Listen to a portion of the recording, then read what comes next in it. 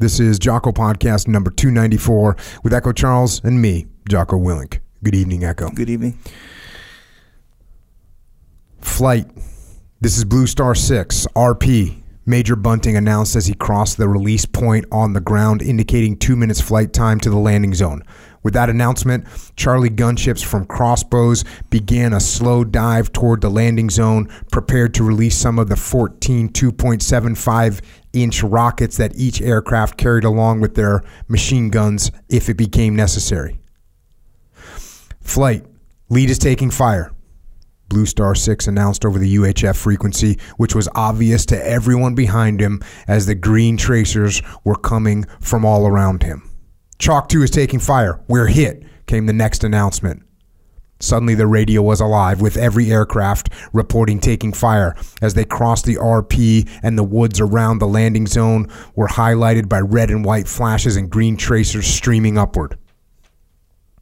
As each aircraft flew into the cone of fire, attempting to reach the landing zone and discharge their load, the airwaves became garbled as pilots stepped on each other's transmission or, in panic, depressed their transmit switch to the entire flight so everyone could hear the conversation between a pilot and his crew. Chalk 6 is taking. Shit, get on your guns. Chalk 5, where's the damn guns? Break. Chalk 10 is... There was so much confusion that no one could get a complete sentence transmitted until Mayday, Dutch Master 4-1 is going down, said Captain Fox in almost a calm voice. Who the hell is Dutch Master 4-1? Someone asked over the radio. Looking skyward and searching, everyone had their answer. Dutch Master 4-1 was the command and control aircraft for the CAV screen and was entering an auto rotation from 4,000 feet.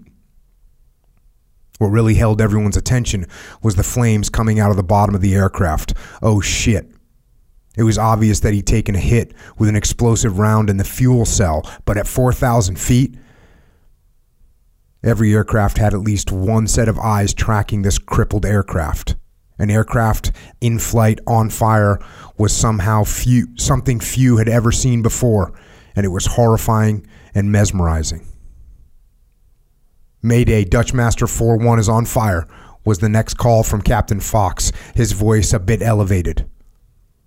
Fire was every aviator's worst nightmare. Shoot me, but don't let me burn. It was a fear that had been with aviators since Orville and Wilbur had first flown. Before parachutes, World War I pilots were known to use their pistols rather than burn in an aircraft. As everyone watched, the radios went silent. Slowly, Dutch Master 4-1 began a slow roll, and as it hit the trees, it was inverted. The CAV screen began to converge on the crash site. As Major Bunting entered the cauldron of enemy fire, he turned to Mr. Grossman. Get on the controls with me in case I'm hit. Grossman immediately did so that with a very light touch, ready to take command of the aircraft. Suddenly, Sauer and Thomas opened fire. Taking fire, they both screamed together, though there was no need since the sound of a hammer tapping on the side of the aircraft could clearly be heard as Blue Star 6 continued to press toward the landing zone, decelerating and coming to a hover. The ARVN soldiers didn't wait for the aircraft to land. They started jumping out as the aircraft came to a slow walk. Before Major Bunting could land, the aircraft was empty. Sir, go, we're empty, Sauer yelled as he continued to fire his weapon at the tree line. Chalk 1 on the go, Major Bunting transmitted. LZ is hot. His next transmission followed almost immediately. Mayday, Blue Star 6 is going in. He had just cleared the landing zone when the aircraft engine quit.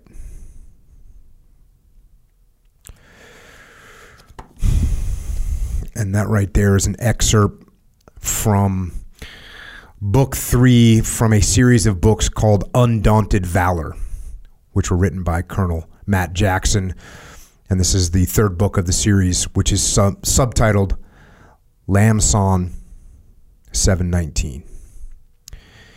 And the first book that he wrote in this series was subtitled An Assault Helicopter Squadron in Vietnam, 1969 to 1970. And we had the honor of covering that book with Colonel Jackson on this podcast. It was podcast number 275.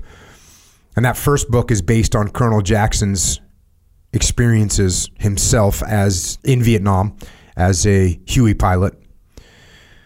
The Huey, the iconic helicopter of the Vietnam War. And that first book, it's written as a novel or a story with the main character. The main character is named Dan Corey, but that character is based on Colonel Jackson, and the events that are in the book took place. And this third book is written in a similar way. It's written from the perspective or focused on an individual named Dan Corey, but the events that are written about in this third book, they took place. And it continues to recount some of these incredible heroics from these helicopter pilots and helicopter crews in Vietnam. And this third book in the series tells the story of a massive operation, which included the largest helicopter assault of the Vietnam War. This is an operation that lasted 45 days. It was conducted in Laos, and it was an attempt to shut down the Ho Chi Minh Trail. And this book, Undaunted Valor, Lam Son 719, is filled with incredible details that Colonel Jackson got by interviewing and doing intense research to accurately describe what happened. And the book is an incredible read, but we're actually not going to read the book much today. We're going to touch on it a little bit because we have the honor of having one of the pilots who also flew Hueys in Vietnam and who flew missions in support of Operation Lam Son 719. His name is Tate. He's a retired major, U.S. Army. He is the recipient of 2 Distinguished Flying Crosses, 38 air medals, recognizing 950 hours of combat flying, the Bronze Star, the Vietnamese Cross of Gallantry, and the Silver Star for his heroic actions under fire. It is an honor to have him here with us tonight. Jay, thank you for joining us. Wow. Well, that introduction was put me right back in the cockpit. And that book is filled with those either coming into landing zones or coming out of landing zones. It's just incredible to read and incredible to learn about the history of that operation. As a matter of fact, I was talking to a friend of mine that was in SOG in Vietnam, and I mentioned that you were coming on the podcast, and I told him that you flew in Lam Son 719, and the look on his face is, "Woo, that was a rough one." You know, we supported Command and Control North, which was the northern segment of SOG in Vietnam, and I remember several missions that we flew prior to the kickoff of Lam Son 719 on 8 February. Prior to that, we were flying out of the Quan Tri Dong Ha area with a group of Command and Control North guys from up there, flying west towards Khe Sanh, when all of a sudden in our flight of 4, we saw these orange fireballs coming up at us. And we immediately took evasive action. 23 millimeter anti-aircraft fire coming up at us. We took action to get out of there. Obviously, the mission at that moment was called off, and we made it back to Dong Ha. One of the guys over-torqued his aircraft in the evasive action, and it had to be grounded for inspection for tail rotor to make sure that nothing had happened that would cause him further damage or even crashing. But that was in January of 71, before the kickoff of 8 February 71. Well, before we get into that, let's talk a little bit about the beginning of Tate. Where'd you grow up? Where'd you come from? I grew up in a little town called Hickory, North Carolina. I was born in Pensacola. My father was a flying chief in the Navy, flew PBYs. he was in charge of a hangar at Pensacola that repaired the skin on PBYs that were shot up. And Dad would take him up and fly what we call the idiot circle around the airfield and land it and check to make sure the rivets were holding okay on the aircraft. So he was an enlisted chief, and he was a pilot in the Navy. Yep. Oh, that's pretty neat. He had a background in aviation. Well, not an aviation metalsmith, but he was a metalsmith himself and did a lot of work with sheet metal and stuff like that. So obviously it was a skill that the Navy needed, and Dad was a real smart guy and picked up on it, and loved flying and got his wings. I remember his wings had a gold center with silver wings, which was different than the regular aviator who has all silver wings in the Navy, or gold wings in the Navy. Yeah. So he was kind of disappointed I didn't go in the Navy, but when I went into Army Aviation, that sort of smoothed it over for him. How long did he do in the Navy? He was just a guy that went in 1942 after Pearl Harbor, and got out in 45 and served the rest of his time in the reserves. Got out of the reserves right after the Korean War. So he was his own businessman. I was going to say, what did he do for a living? Yeah, he was a full-time firefighter for the city of Hickory, North Carolina. And he also owned his own business. He had a Shell service station. It was called Tate Shell Service Station. And I remember he had Tate Shell, and it was in great big letters, illuminated letters on top of the service station. And the S letter burned out, and it had Tate Hell up there. And so Dad would do a few commercials and on the radio, and he said, "Business has been really good. We have sold the S out of hell." Nice. And so, what about Mom? She what was she doing? Mom was a typical housewife. Brought me up as a stay-at-home. I grew up in a neighborhood where nobody locked their doors. We could go on vacation for 2 weeks. Doors would stay open. I remember one time we had a fire in our home. Burned up all. It was in the closet. Burned up all of Mother's clothes. And they had no way of getting in touch with us because we didn't have cell service back then. But I remember all the ladies in the neighborhood came down and had the house completely cleaned up when we arrived home, except for the fact that Mother's clothes were all burned up. But she got the insurance and got to buy a whole new wardrobe. Well, that's not a bad deal. That's the kind of neighborhood I grew up in. Nice. And what about you? What were you interested in? What were you doing when you were a kid? Okay. It's quite ironic. In our neighborhood, we had a field that was vacant, and we called it the battlefield. And you have to understand, this was in the early 50s, and all of our parents had served in some form of military service. We had some Marines, we had Navy, we had Army.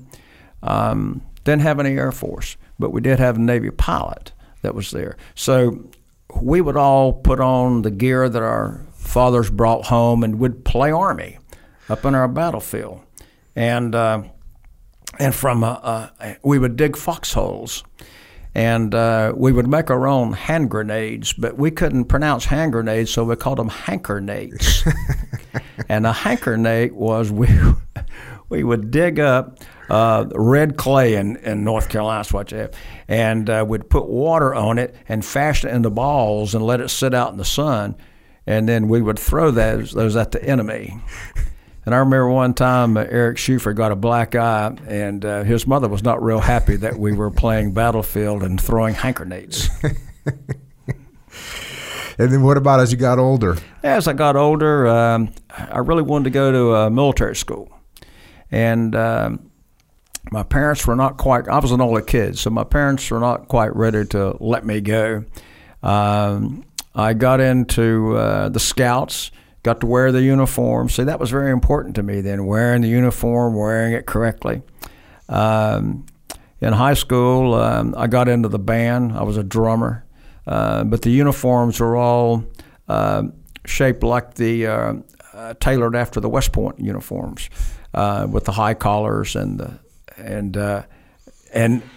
to me that was just added to the the desire to want to do something in uniform. Didn't want to be a firefighter. My father was, but didn't care to be a firefighter. My uncle was a police officer. Didn't care about being a police officer. But there was something about the military that was like a magnet to me. As a child, I would watch every movie, a military movie on TV that would come on. Randolph Scott, played those big He-Man, Marine, kind of like you, except you were in the Navy. But those things, I gravitated toward that. My good friend Don Murphy, who I grew up with, he did the same thing. He went to the Marine Corps. It was really, he went the NCO route, I was the officer route. So at the times when we would be on leave and come home at the same time, I had to go through this whole rigmarole about being an officer, and the enlisted men really knew what was going on, and we were just there for showmanship. So what year did you graduate from high school? I graduated in '63. Quite interestingly, I had tried out for the United States of America high school band as a drummer, and was offered a trip. So these are 2 to 4 students from every state in the Union. And we met at University of Southern Mississippi to practice, and then we toured all down through the South, across over to Mexico, doing concert tours, all the way to Hollywood. We did a big concert in the Hollywood Bowl. And how many people can say that, And again, in those outstanding uniforms that were similar to the ones that I wore, band uniforms that I wore in high school. And so it just added to the and I was proud of that. I was very proud to wear that uniform, and I wore it right, and I spit shined my shoes. I did that all the way from junior high school when I was in the band all the way through high school, so I knew how to spit shine. But then I was offered a full scholarship to University of Southern Mississippi, and also to University of West Virginia. I didn't like West Virginia because everything was hills. It seemed like everywhere you went, you had to go up a hill.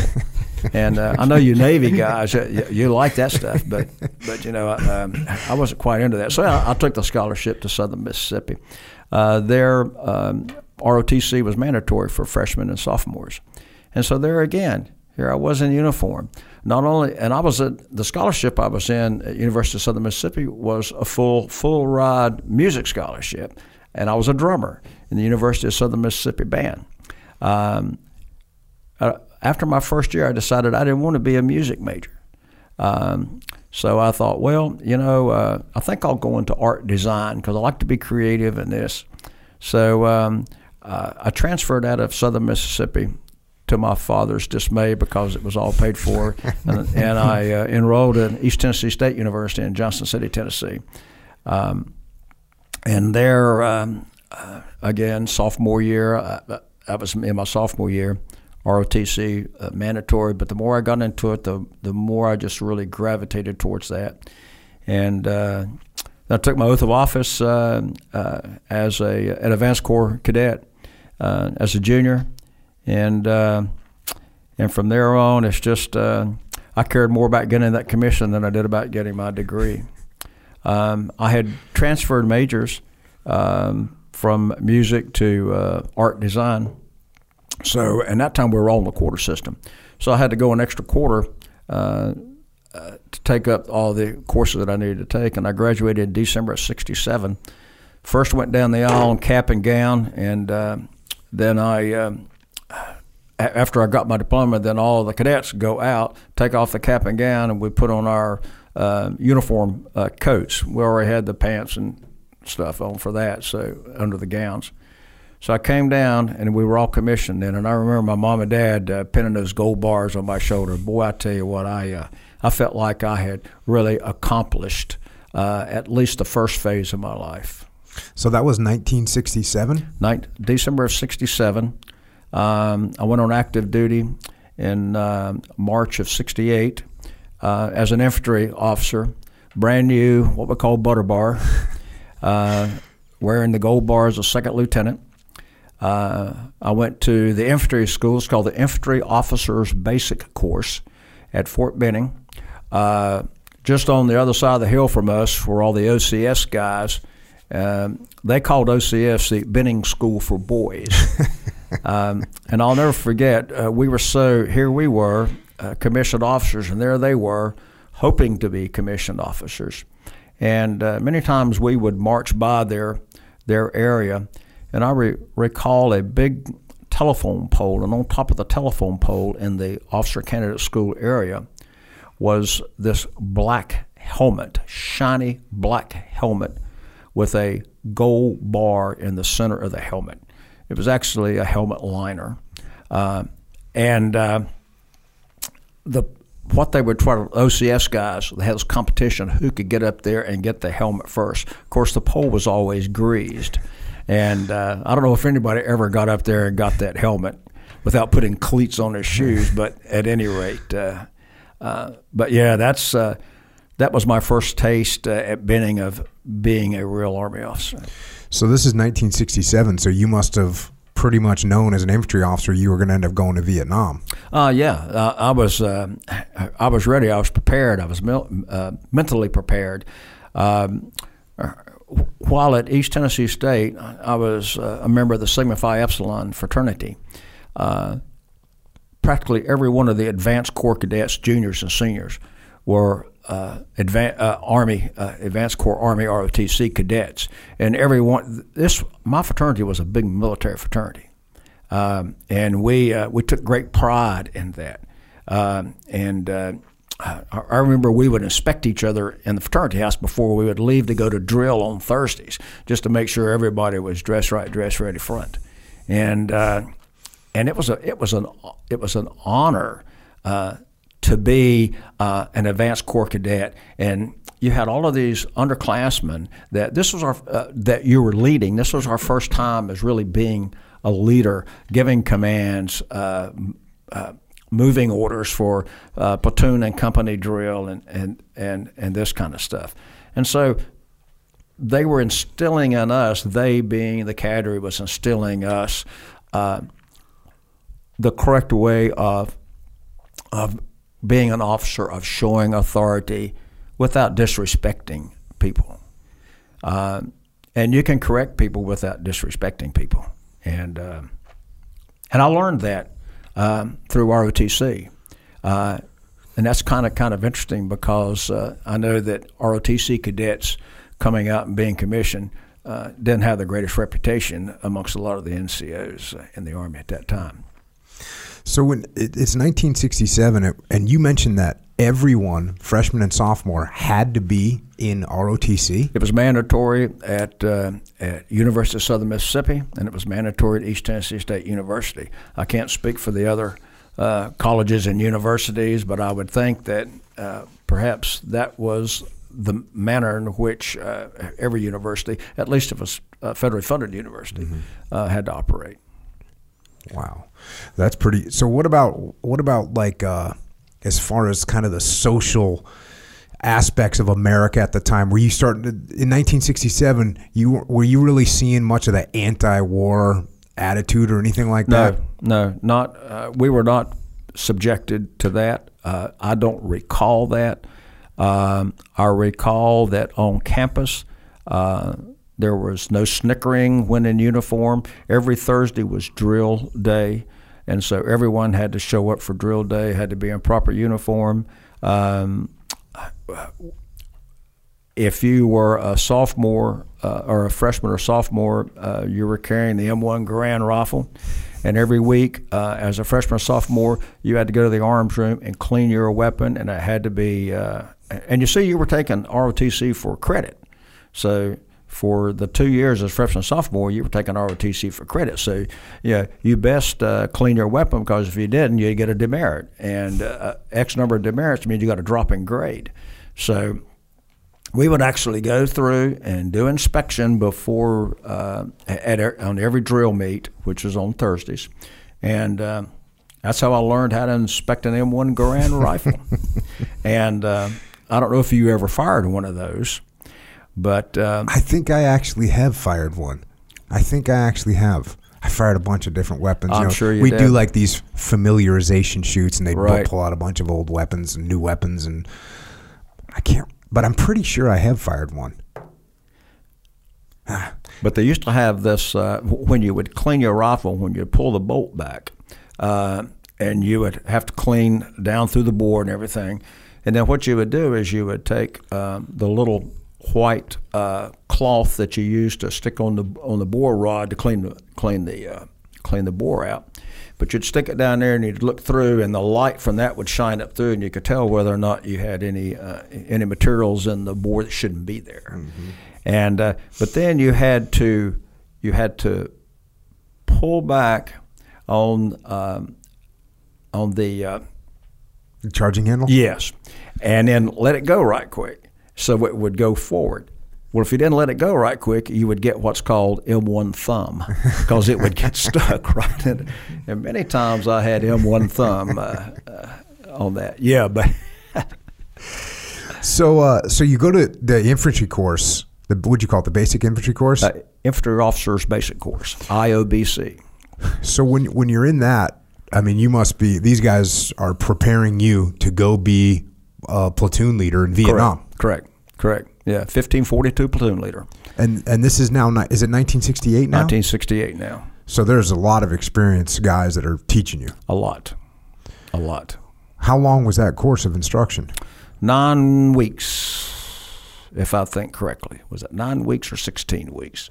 I think it was.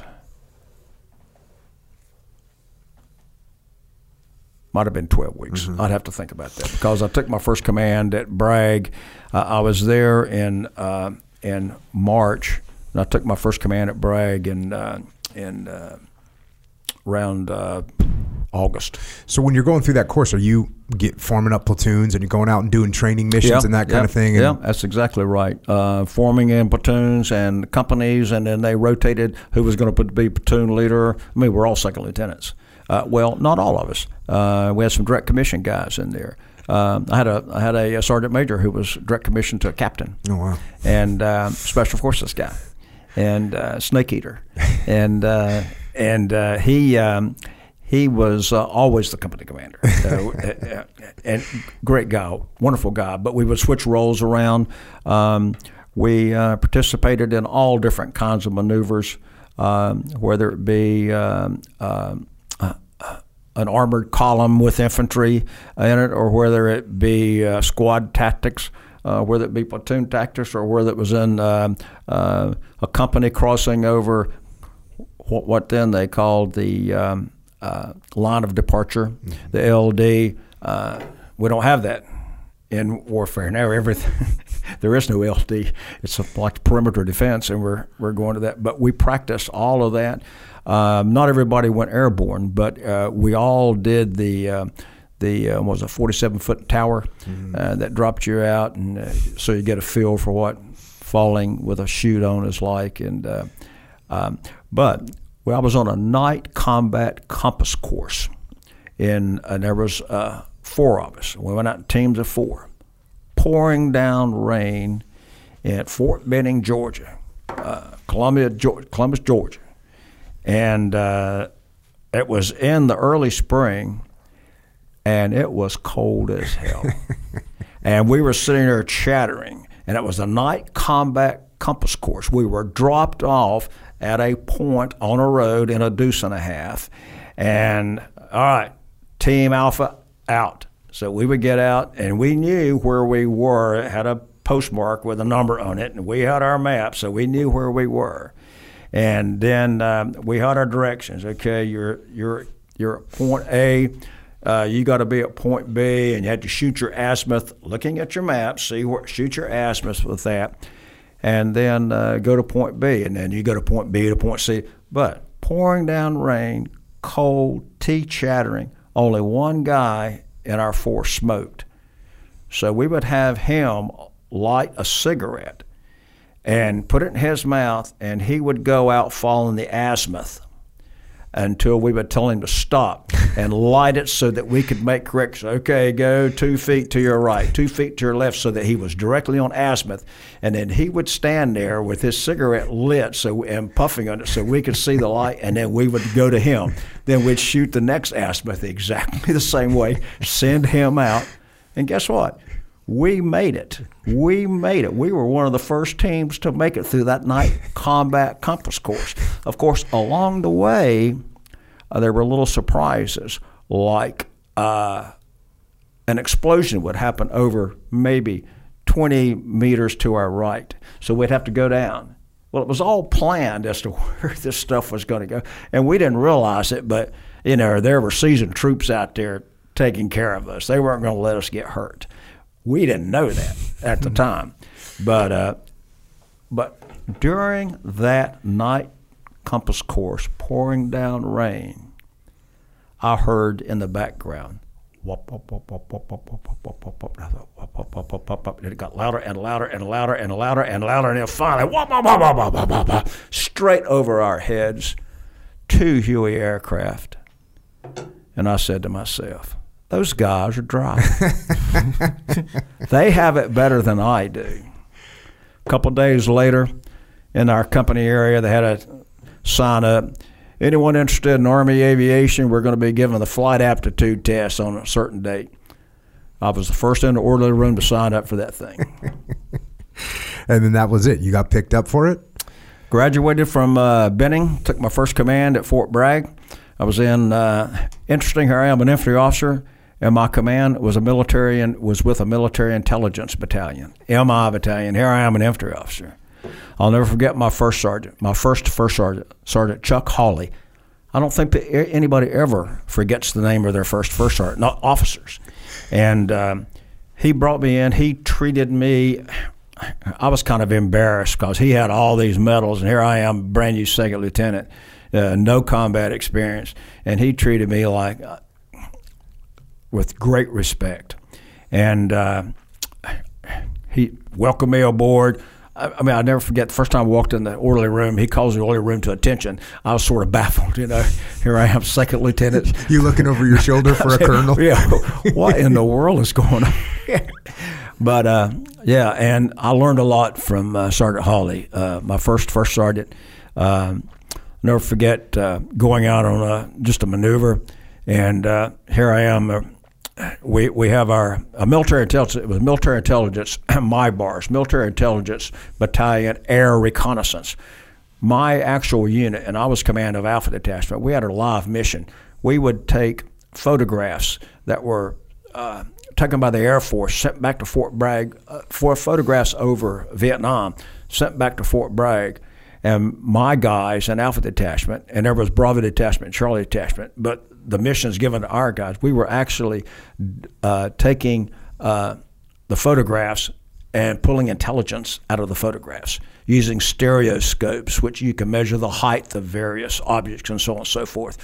Then we would pull all that together, and we would get in a bird dog at Fort Bragg and fly that to D.C. and it was a real live mission. I mean, how many people can say that, we were actually doing a real live mission in support of Vietnam at that time. Here I was, a little second lieutenant, barely dry behind the ears. And my first sergeant kept me straight. I had a bunch of warrant officers who worked for me too, and they really did all the work. I was there just to sign my name and thank my first sergeant for keeping me straight. How long did you do that job for? 4 months. The orders came down sending me to flight school at Fort Walters, Texas. So you show up to flight school. When I was talking to Colonel Jackson, it sounded crazy, the number of helicopter pilots that were being trained at that time. It was amazing, totally amazing. You see, Matt Jackson started off as warrant officer, so he had a whole different experience than I did. That was for Warrant Officer Candidate School. We called them WOCs. And people say, well, what's a WOC? And we'd say, well, that's something you throw at a wabbit. I think it's funny because when he's talking about you guys, the commissioned officers, they called them RLOs, real life officers. Yeah. So we had the real life officers and the WOCs. Yeah. The real live officers. Yeah. And we were all, each class had a designated color my class happened to be the yellow hat class, and you tell different classes by the color of baseball cap that you wore. And you had these funny wings that you sewed on the front of your hat. They weren't aviator wings, but like student aviator wings. And so we had the yellow hats, the WAC class going through. They were a yellow hat class, but we never got together. And that was the primary flight training, and that's where we just learned to fly. My first helicopter that I climbed into was a Training Helicopter 55. It's a Hughes 300 aircraft, but it was small. I mean, you could probably get the whole aircraft into this room. Would have to probably knock out part of your wall so the tail rotor would get through, but that's how small it was. I mean, it was smaller than the OH-13, and most people remember that by when they watched MASH or the H-23, which was back in that era as well. But that's what I learned to fly on. It was so tiny, and being tiny, it wasn't easy to fly. It was very squirrely. So I remember people, I said, man, I wish I was in that 13 or that 23. And they said, well, you're getting some great pilot skills in that TH-55 because you're learning how to adjust for wind and so on and so forth. And they said, boy, when you get to Rucker, that Huey is going to be like you're climbing out of a little Fiat into a Rolls Royce. And I remember our first cross country after we'd soloed. I soloed at my 14th hour. You had to solo within 16 hours or you got sent back to another class.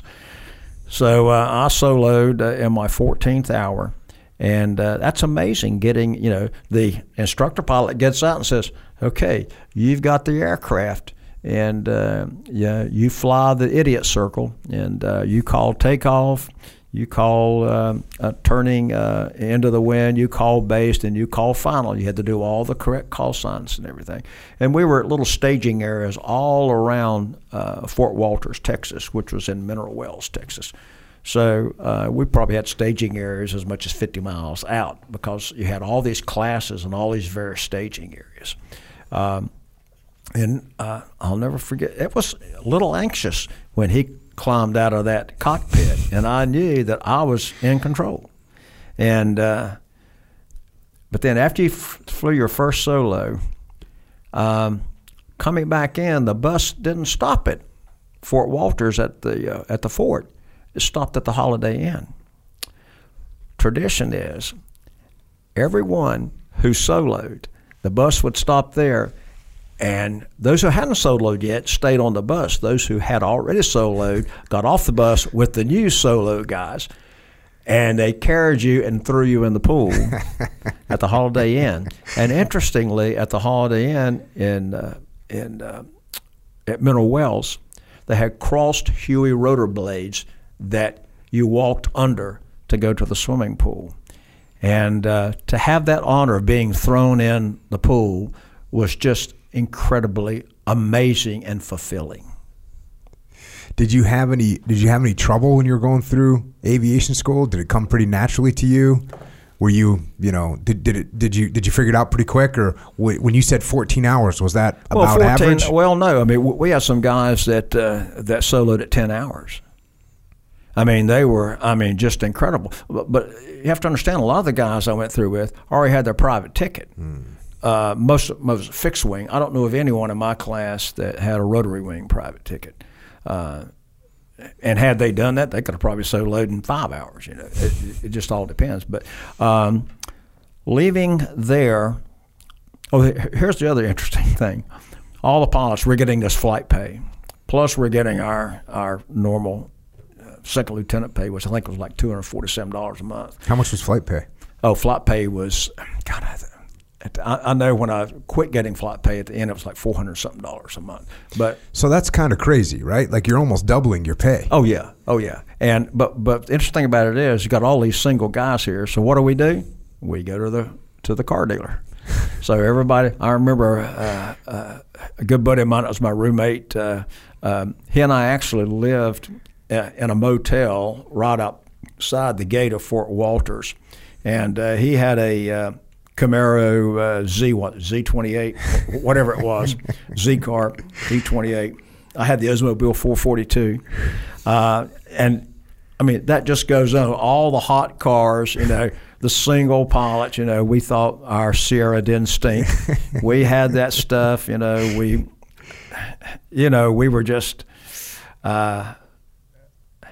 There was something about that just started, the camaraderie just started building. And I remember when we left Fort Walters to go to Fort Rucker, Alabama for our advanced training.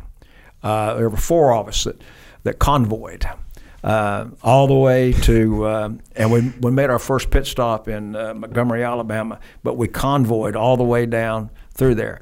And we all had CBs in our cars. So, it was like we were flying and we were talking to each other and that.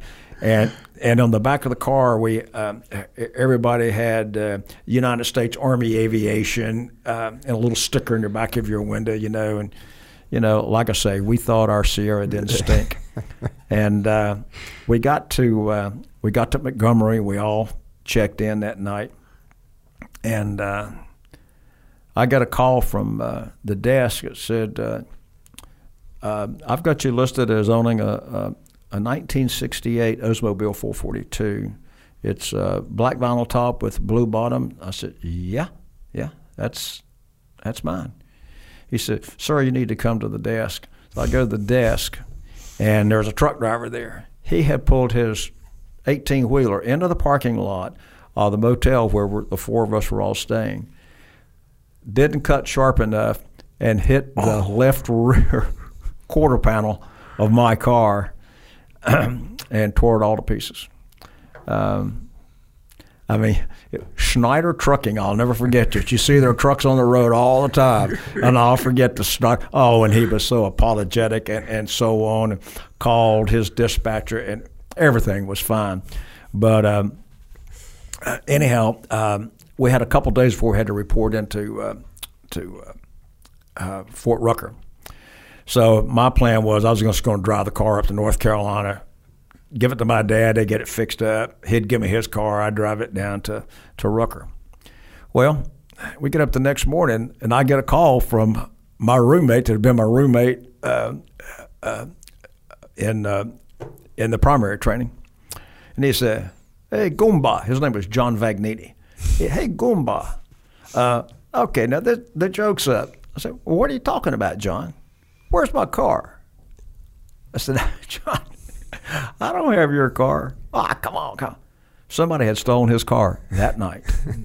Now, my car gets hit. Somebody steals John's car that night. Montgomery police does all the investigation. And so after that was done, I said, okay, throw your gear in my car. We're driving to North Carolina. So we drove to North Carolina, picked up my dad's car. In the meantime, John calls his dad, who owned a company called Superior Plastics in Water, I'll think of it in a minute, but in New Jersey. And anyhow, John has a new car waiting for him, just like that from that. But that was the beginning of our advanced course in flying helicopters for the United States Army. So when you get to Fort Rucker, is that when you start flying the Huey? Yeah. It was, and it was like everybody said. The Huey came natural to me. It was just, it was amazing to crank that thing up and then to hold the cyclic and pull up on that collective, and that. It was just, it's like everybody said. It's like going from a Fiat into a Rolls Royce, and it was so easy. It was, even though it had a little crosswind, it wasn't shifting like the TH-55 did. The TH-55 would shift if you had a 3-knot crosswind. So, but it was an incredible aircraft. And of course, while we were flying that, we were also getting our instrument training down there. That's the first time we'd been on instruments. So the instrument training was not in the Huey. It was in an OH-13. And that's where we were under the hood and flying on instruments and got what we called a tactical ticket. It wasn't the regular standard instrument ticket that one would normally get, but it was a TAC ticket. And what was interesting about that, and this will come up later in our conversation, is I learned how to shoot ground control approaches very well, GCA approaches very well. And we'll talk about that later on in our conversation. Is that where you learned originally to shoot it? That's where I learned to shoot it. Yep. And it came in very handy in Vietnam. So how much longer was it until you, how long was that training?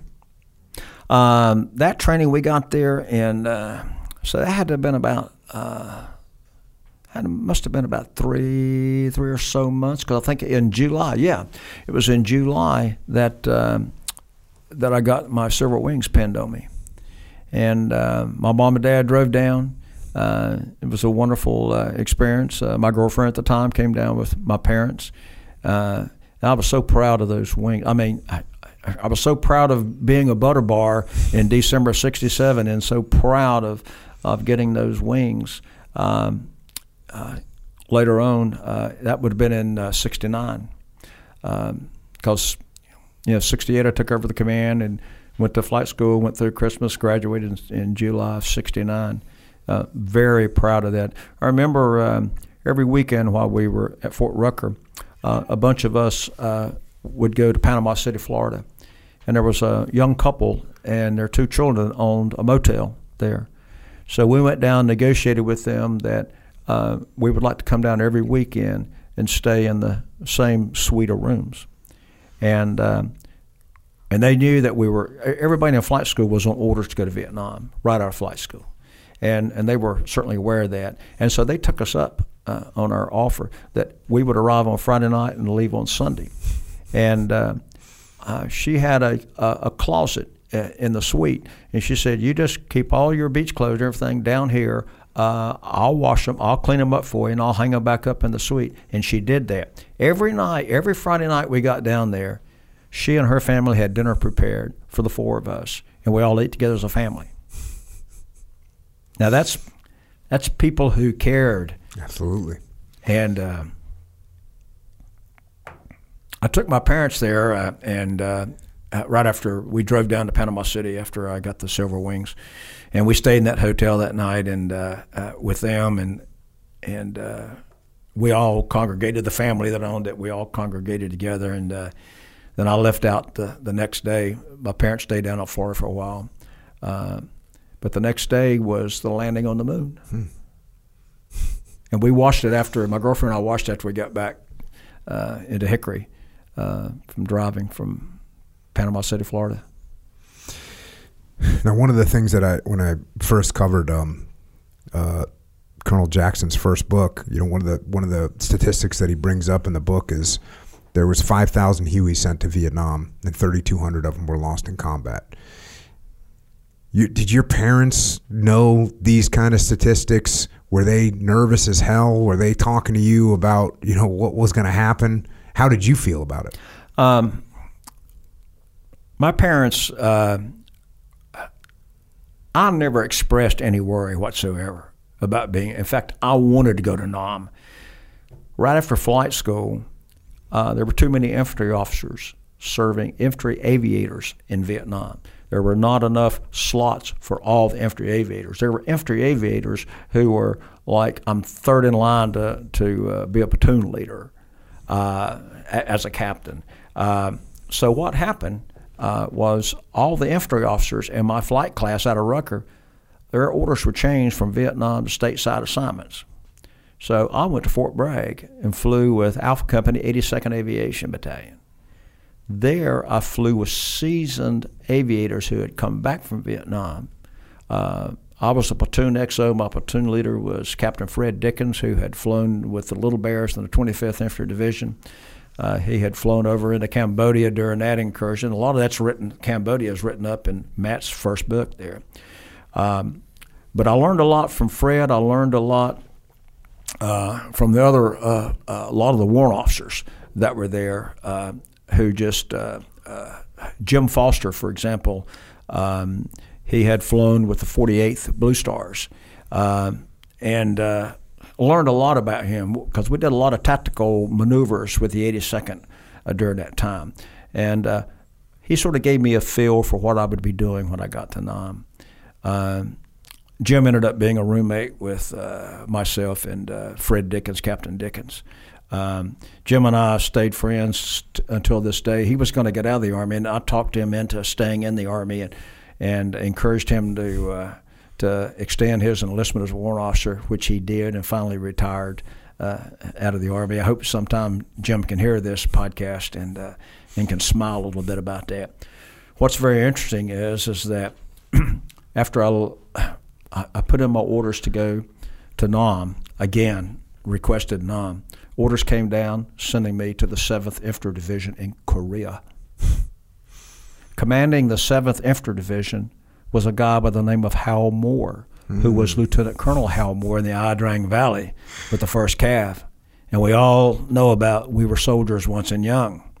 General Moore at that time was 2-star general, and I was the 7th Aviation Battalion maintenance officer.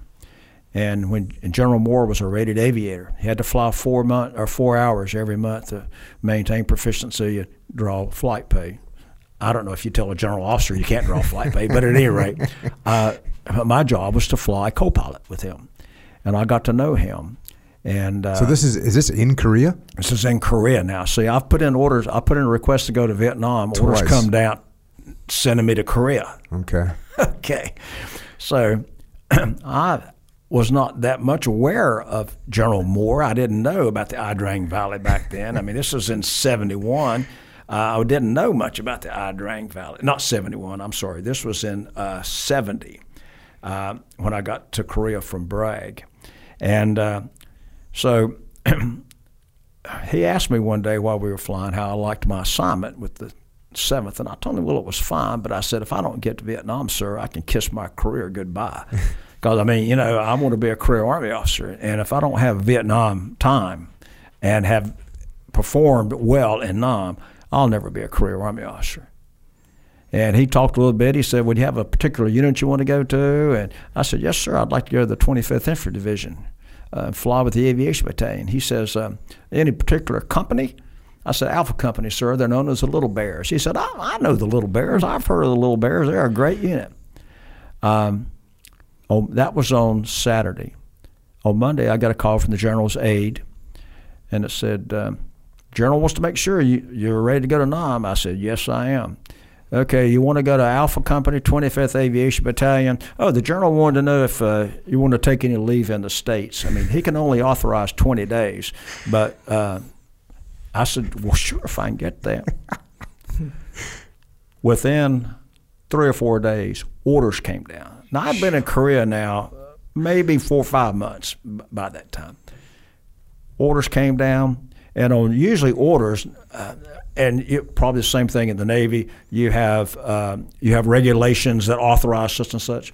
There were no regulations authorizing anything on my orders. It was all VOCO, which means voice command, VOCO, between Commander 7th Infantry Division, Commander 25th Infantry Division, VOCO. And it went all the way down to even Commander of Airlift out of Oakland. And my 20 days leave started. And so anyhow, I go to Kempo Airport, I get on the airplane, okay, I'll fly home.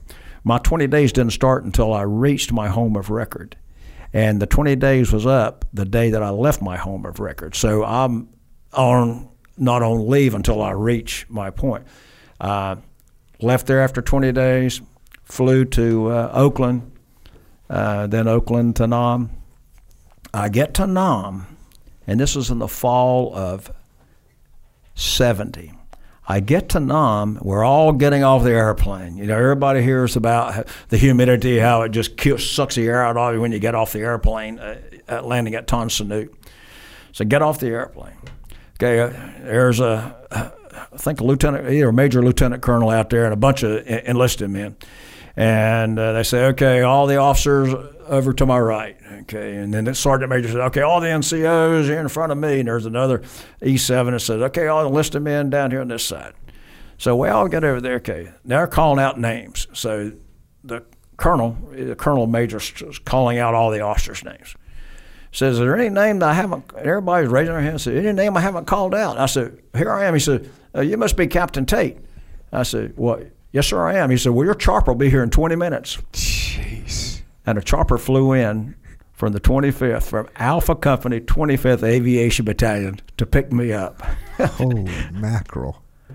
So pick me up, take me to Cu Chi, where the 25th headquarters is. Jeez. We get out of Jeep. You must have made a hell of a good impression on General Moore. Oh, my goodness. A Jeep picks me up, drives me to the orderly room, and I go in and salute to the company commander, who's a major. Majors command at companies in Nam. And the major said, "I don't know who the hell you are, but welcome aboard." Shook my hand, and that was my introduction to the Alpha Company 25th Aviation. That's amazing.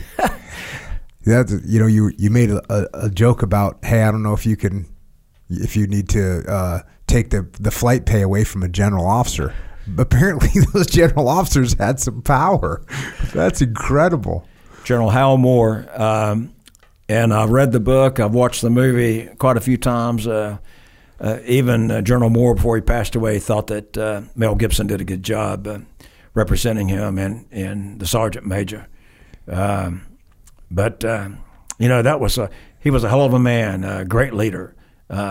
He was not one of these general officers that set himself up on a plateau. He was down with his troops, and I saw that quality in him, and I was in great admiration for that. So you show up. What's the first thing that happens when you show up in Vietnam? Now, they must have thought you were the best pilot or something. They must have thought you were somebody. The company company commander says, "XO, get Captain Tate a place to stay." The XO said, "Well, sir, where would you like to stay?" And I said, "Well, my buddy Fred Dickens, Captain Dickens, he stayed in a hooch called the Holiday Inn." He said, "Is that still around?" He said, "Oh, yes, sir, the Holiday Inn's right over here." He said, "Let me say, oh, yeah, there's a bunk available." So I stayed in the same hooch that Captain Dickens stayed in. And after I got everything squared away, the XO said, "Now there are going to be cocktails up here at Captain So-and-so's place." And he showed me where there was. And he said, "So come on up and meet the guys." Well, this captain was great at fixing martinis. So, heck yeah, I went up there, had a martini. They had some hors d'oeuvres out there, and I thought, wow, this is Vietnam. So this is really crazy. So I was with them right at 2 months into the 1st of November, and orders came down for the 25th to draw down and prepare to head back to Hawaii. And I thought to myself, man, this is really great. I've been here 2 months now. I'm going to Hawaii. And I'd already been laying out on top of a bunker in a lounge chair. I had a nice suntan, and of course my dermatologist doesn't think it's a nice suntan today. But at any rate, I thought, wow, this is going to be. I said, I'll get to Hawaii. I'll already have my tan. Everything will look good. Well, no, everyone who had less than 6 months in country got reassigned. So I found my young rear on a C-130 about a week or so later, headed to I-Corps. Everything was pacified in 3 Corps where the 25th was. I never flew into one hot LZ. In fact, I never flew into an LZ in 3 Corps. That had all been pacified. So, I mean, I never even heard the door gunners work out with the 25th because there was no enemy threat. We thought, at least at that time. Mm-hmm. It wasn't apparent. Get on the C-130, fly me up to Phu Bai International, I-Corps, very close to the North-South Vietnamese border. Get off the aircraft, got my parachute packing bag with me, full of my stuff, pouring down rain, and they all loaded us into a building and said we were going to go to Screaming Eagles orientation training. And we did that for about a week, and then I got reassigned to my regular unit. Now, interesting, I was with Alpha Company, 82nd Aviation Battalion. When I got to the 7th, I was actually assigned as a staff maintenance officer, but I was located in Alpha Company, 7th Aviation Battalion. 25th, I go to Alpha Company, 25th. Where did I get assigned with 101st Aviation Battalion? Alpha Company, 101st Aviation Battalion, known as the Comanchero Flight. That was a week after I had become a 101st Air Assault Trooper. Then how long was it before you started flying missions with them? Took my check ride the next day. I was a Peter pilot the following day. Went into a hot LZ. First time I'd ever heard the M60 machine gun door gunner and crew chief working out. The ship literally danced when they pulled that trigger. You could feel the shake going in. And going out hot LZ, I heard ding, ding, ding. 3 pings on the aircraft. Came back, and I experienced what they call, you got your cherry busted. We took 3 rounds in the aircraft going at LZ. Came back that night. Once you got your cherry busted in the unit, a lot of esprit de corps. I mean, the esprit de corps like you would, well, you would because you've experienced that, Jocko. But I hadn't experienced anything like that.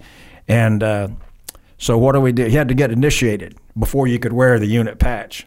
And we had to drink this drink called a Flamin' Hooker. Sounds tasty. It was Southern Comfort. And you take a match and you light it. So you got the blue flames coming up out of it. And Echo's laughing here like he knows. Hell yeah. And you had to drink it down, all the way down, set the glass down while the blue flame is still burning inside of it, then turn it upside down, and if more than 2 flaming drops came out of that glass, you had to drink another one until you got it down. Now, keep in mind, I was an RLO, a real live officer. All of the warrant officers, they had a esprit de corps like you. You've heard of the Warrant Officer Protective Association, the WAPA. They took care of each other. Well, most of them had mustaches. Well, can you imagine drinking that Flamin' Hooker and you've got a mustache and that blue flame is coming up? And there were quite a few times that the mustaches had to be put out. And, of course, the bartender was there with a glass of water that he could throw over in our little officers club. I was on a little assignment overseas, and we were in a bar, and they had like a executive happy hour from 4 till 6. So we'd show up there at 3:59, and it was free. It was free drinks, free drinks for 2 hours, and I had like half a platoon with me. Oh. So we're in there, and this is when I was a young enlisted guy. It was crazy, and so we drink for the 2 hours. And then we get done, and now obviously everyone's primed. But I remember telling the bartender, we had run up quite the tab. And I looked at the bartender. I said, "We don't want to drink anything else unless it's on fire." So every drink he was pouring is lighting everything on fire. It was total mayhem. We all couldn't wait till a new guy came in to the outfit, and that was in the O Club. Hey, the enlisted guys. God knows what was going on over there. They were sadistic, but we couldn't wait till a new guy came in.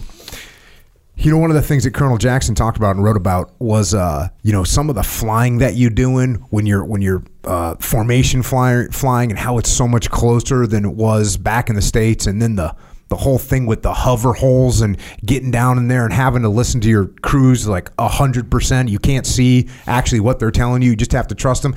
Were you up to speed on that stuff, or did you have to just get the steep learning curve? Learned formation flying at Fort Rucker. Fort Rucker, when I left Fort Rucker, I was confident I could fly that airplane. I knew I could fly that thing. And we right where the Jesus nut is on a Huey, which holds the main rotor in, there's like a red rubber gasket. So what you would do is you would, for the helicopter, let's say we're flying echelon left, all the helicopters from the lead are going to the left. To fly formation in that, you would come up and you would put the red rubber grommet right about just below the windshield, just at the lower end of the. So that would keep your height above it, so you wouldn't get caught up in the rotor wash from the other helicopter. But you would keep it up, and in a staggered or echelon left. You've got the lead, but every other helicopter is a little bit higher than the ones in front of them. And we flew a lot of formation flying at Rucker, so I felt very comfortable with that. And then, like I say, I was very fortunate to go to the 82nd after flight school instead of going straight to non, because I became even more proficient more proficient in formation flying. But there's one thing you learn in formation flying, in non, is you don't want to get too damn close, because one round could take out two, especially if it's 23 Mike or 37, and you don't want to be flying through debris. So you did, and we'll get talking about Lamson 719. We did 20-second separations in that. How long were you then with 101st before Lamson went down? Okay, so I got to the 101st. Got into my unit a week before Thanksgiving of 70. Quick side story: my cousin Charlie Finger was with the 501st Signal Battalion, listed guy, on his second tour, volunteered for his second tour. I got a hold of Charlie, brought him over to our unit, took him to the officers' club. We had Thanksgiving dinner together. Now think about that. You're with your family having Thanksgiving dinner together, November 1970. And it was just a wonderful day to see Charlie. I never saw Charlie after that. He de-roast, went home. I told him, I said, Charlie, I'll come over one night and grab you, and you can be my guest at the artillery battalion there, because they always had the good shows, the USO shows and the Korean shows with all the all-girl Korean bands. I said, I'll come over and get you one night. He said, sir, I said, Charlie, I'm your cousin. He said, sir, it wouldn't be safe for you as an officer to be around our barracks at night. And, fragging was a thing over there. And it was, so I took him to that. And, all right, so make a long story short, I'm flying combat missions. I flew my first command and control SOG missions probably in December, because they just didn't let anybody fly at the command and control North missions. You had a chance to have 3 R&Rs, or you could have 2 R&Rs if one of your R&Rs you wanted to go back to the States. So I elected to go back to the States a week after Christmas, and went back, spent a wonderful time with my family.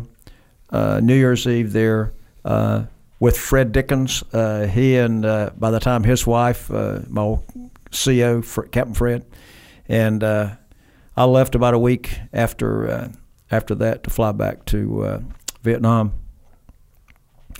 Got into Tan Son Nhut and went to flight operations. I said, I need to get up to Phu Bai. And the guy said, sir, there's a major operation, big thing going on. He said, I don't know when I can get you out of here. I said, I got to get out of here quick if there's a major thing going on.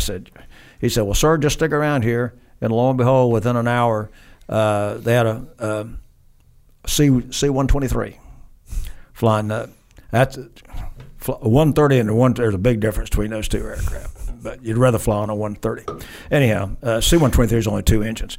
So when you were flying those, when you flew SOG missions, I mean, I look at the profile of those SOG missions that those guys were doing, and it seems just completely crazy. Were you thinking that? Were you thinking, okay, here's whatever, 2 Americans and 4 Vietnamese soldiers, I'm going to drop them off in the middle of Cambodia or Laos, and we'll see what happens? Did that seem crazy to you? It didn't. It didn't. Right on. And I'll tell you what, man, we would fly down to Da Nang. We flew out of three with SOG. Da Nang was the major base. That was our headquarters. There was one at Phu Bai, and there was one at Quan Tri Dong Ha area. The ones we flew out of Da Nang were crazy. It's like they got the music going, everything, and we'd flight follow with Covey, the Air Force fixed wing, who would be up above us and vector us into where we were supposed to go.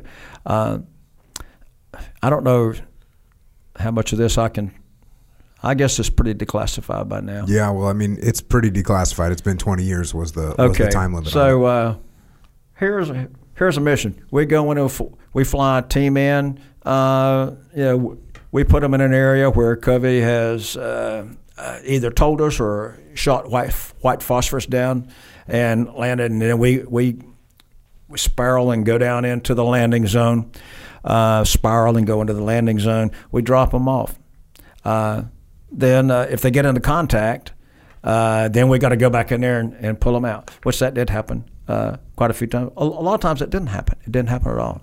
There were times we went in and they were in contact, and we had to pull them out with ropes, McGuire rigs, 120-foot ropes stretched 10 feet, 130 foot. They had to strap them on. We had to pull them out of the jungle. Sometimes it was ladders that we would drop down, and they'd climb up on the ladders and get out. And that was extractions. We never did.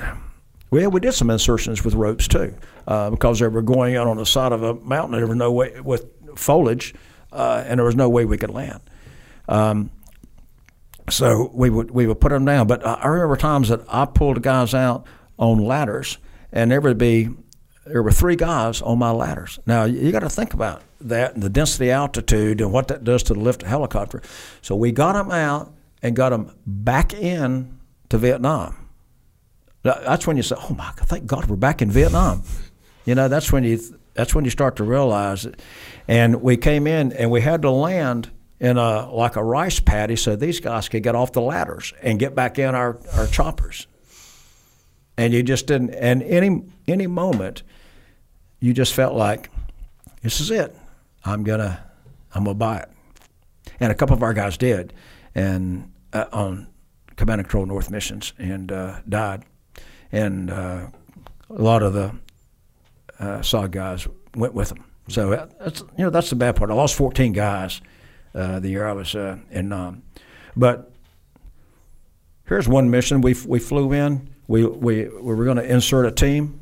Landed in the LZ, big elephant grass, probably 8 feet high. Rotor wash lays the grass down, and when it did, the whole LZ was ringed with NVA.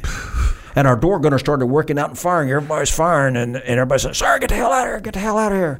And we were firing. We were taking rounds too, but nobody aboard our aircraft was injured. That's just one thing. We would do prisoner raids. Intel would tell us where there was a big NVA battalion headquarters. We had all the intel on it. We knew the comings and goings had been watched and watched and watched. And we would fly to 4. The third aircraft was always had the medic on it, and the fourth aircraft was the aircraft that would pull your ass out if you got shot down. First 2 aircraft would go in. I happened to be on the second aircraft on one of these prisoner raids where we went in and landed right in the damn middle of a NVA battalion headquarters. The guys on board jump out. I bet you we weren't on the ground 20 seconds, and they're coming back in. They've got captives. They've got all sorts of documents in their hand. We get back on that ship, and our asses out of there going to Da Nang. That's and it was exciting. Yeah. I'm not going to tell you the anxiety wasn't there, but it sounds I wasn't scared. To say the least. It was exciting. And they would come back and have cold beers. Yeah. That's SOG. Yeah, another day at SOG. So I guess you did think those missions were a little bit crazy. Yeah, but it was fun crazy. We were young. We didn't know any better. I guess to fly them today, Who knows? I probably couldn't see the damn instruments, but. So you fly in a bunch of those missions, and now it sounds like you're racking up some pretty good hours and some pretty good experience at doing it.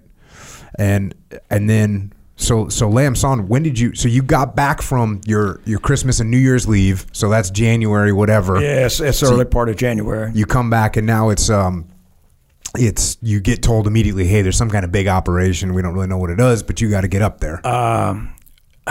No, they just said there's a big operation going on in I Corps, and I said I got to get up there.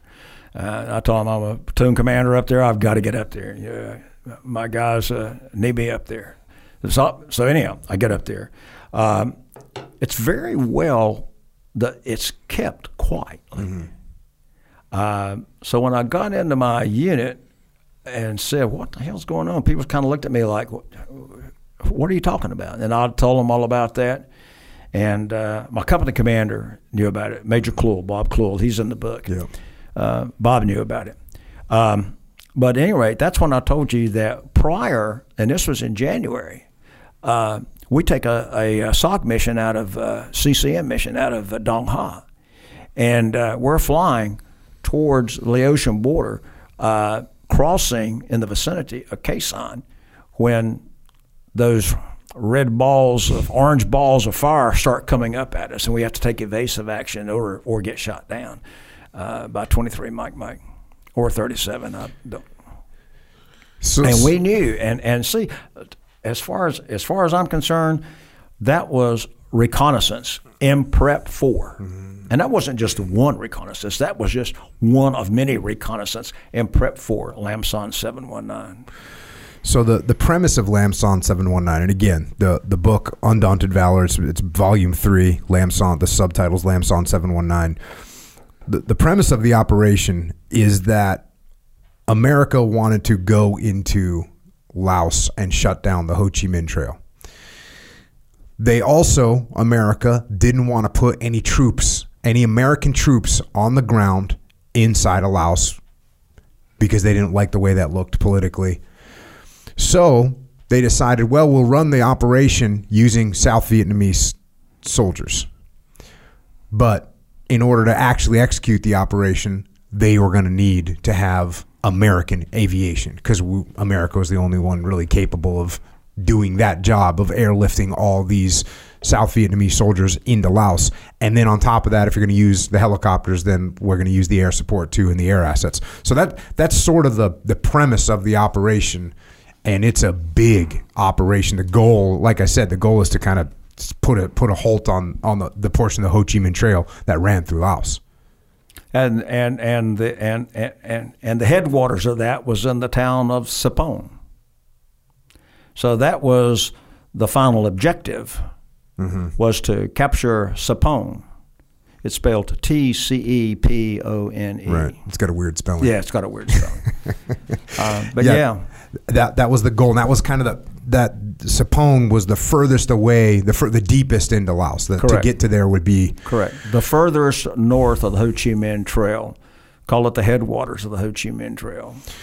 I would say there's also, and reading about it, there was also the underlying goal was to prove that the South Vietnamese military could conduct these operations, that they were capable of doing these kind of things. That was part of Nixon's Vietnamization policy. The more that the South Vietnamese could prove that they could take care of themselves and defend their homeland, then the less there was need of U.S. forces, especially ground forces. Mm-hmm. So you're saying that your company commander kind of knew about it when you showed up there? I have to think he did, because Major Kluhl did not seem overly surprised. In fact, if I recall, and I hope I'm not making this up, but if I recall, he seemed surprised that I made it up in as quick a time as I did from Saigon. Now, prior to the actual execution of Lam Son 719, there was another operation that was to push up to the Khe Sanh combat base. Yeah, off of Route 9. It's called Dewey Canyon 2. Now, did you participate in Dewey Canyon too? I have to think I did, but I'm not. It's kind of hard to, because I flew so much. I mean, I flew over 1,200 hours in NAM, 950 of which were actual combat missions. So I have to think that I did. I never recall flying any what they call convoy support. A lot of that would have been done by Charlie Model and Cobra gunships to take action. No doubt in my mind did I fly supporting operations for Dewey Canyon too, but I never quite tagged it as Dewey Canyon too. Hell, I had so much going on anyhow of trying to keep my warrant officers and enlisted men and 10 helicopters flying.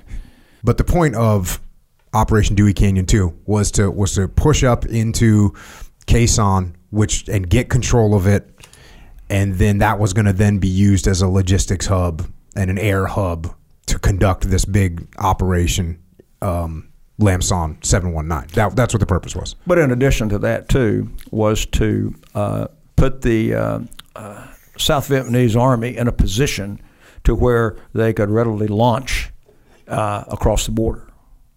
So pre-staging all these folks, all these soldiers up there, and get them ready. The area that you were going into had some serious enemy troops in there. Some of the estimates I read: 7,000 combat troops on the ground in that area of Laos, 10,000 support personnel. Another 5,000 Pathet Lao fighters. So you were going into tough country. 33,000 total is the estimate that's pretty much kicked around of all the categories you just described. So when did you actually find out that this mission was going down? We got the briefing on it. The mission actually started on 8 February of 71.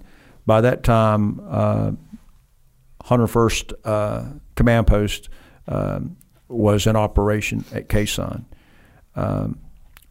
General Berry was up there.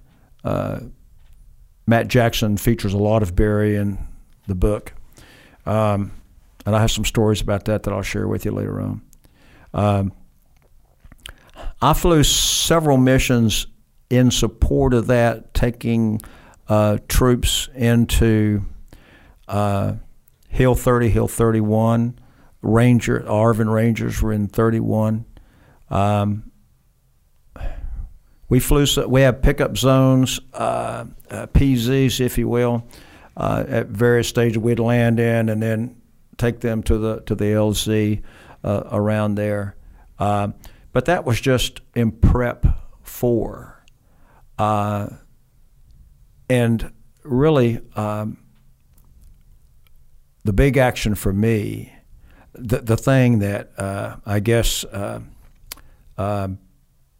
made me realize that, my God, there's a real war going on, was in LZ Lolo, which was on the 3rd of March.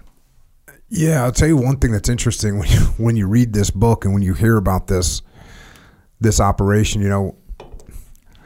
Most of the time when you think of what the Vietnamese are doing, it's sort of like what the North Vietnamese doing, what the Viet Cong are doing. It's sort of like a hit and run. It doesn't seem like these big conventional operations.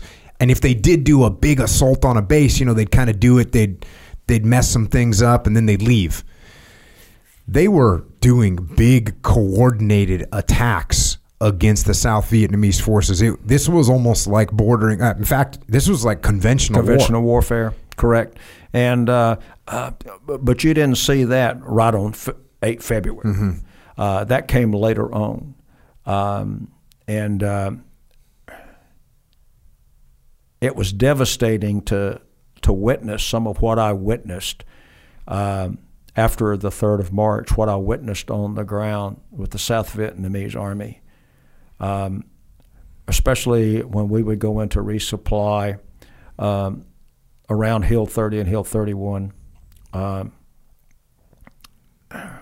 I saw some heroism, but I saw so many of the ARVN, Army of the South Vietnamese Army, saw so many of those soldiers throw their weapons on the ground and run to grab onto our skids so that when we lifted off, we'd pull them out of the battle space. That was disheartening. It was horrible. Yeah, I remember reading one part where it's exactly what you said. A resupply comes in, and the helicopters, as they leave, they're overloaded with ARVN soldiers that are just trying to get out of there. Throw their weapons on the ground and run and grab onto a skid. I witnessed soldiers losing their grip and falling 1,500, 2,000 feet to the ground below. And you think, do you feel sorry for them, or do you say, "Oh, you coward, you got what's coming to you"? And it got to the point, Jocko, where we would. I remember landing in, and I can't remember. I think it was 31 that I landed in, but we were landing where mortars were blowing up right in front of us, and we would have to maneuver over, and mortars were flying. We're hitting everywhere in that LZ, and we would literally come to about a 10-foot hover, kick off the supplies. Can't come any lower because they would jump on your ship. And even at a 10-foot hover, they would run, jump on people's back, and they would hoof them up onto the skid. I mean, a 10-foot hover. And you start to wonder, well, when's it going to be my day? You know? And I remember having this thing that came through my mind is, I know I'm going to die, so I'm just not going to worry about dying. I know I'm going to die. Just don't let me get shot up so bad my mother can't recognize me. But I knew I was going to get it. Mm-hmm. And then it didn't bother me anymore. It did not bother me anymore about dying. I accepted the fact that it was going to happen. I knew God would take care of me. Mm-hmm. And my mother would recognize me. Mm-hmm.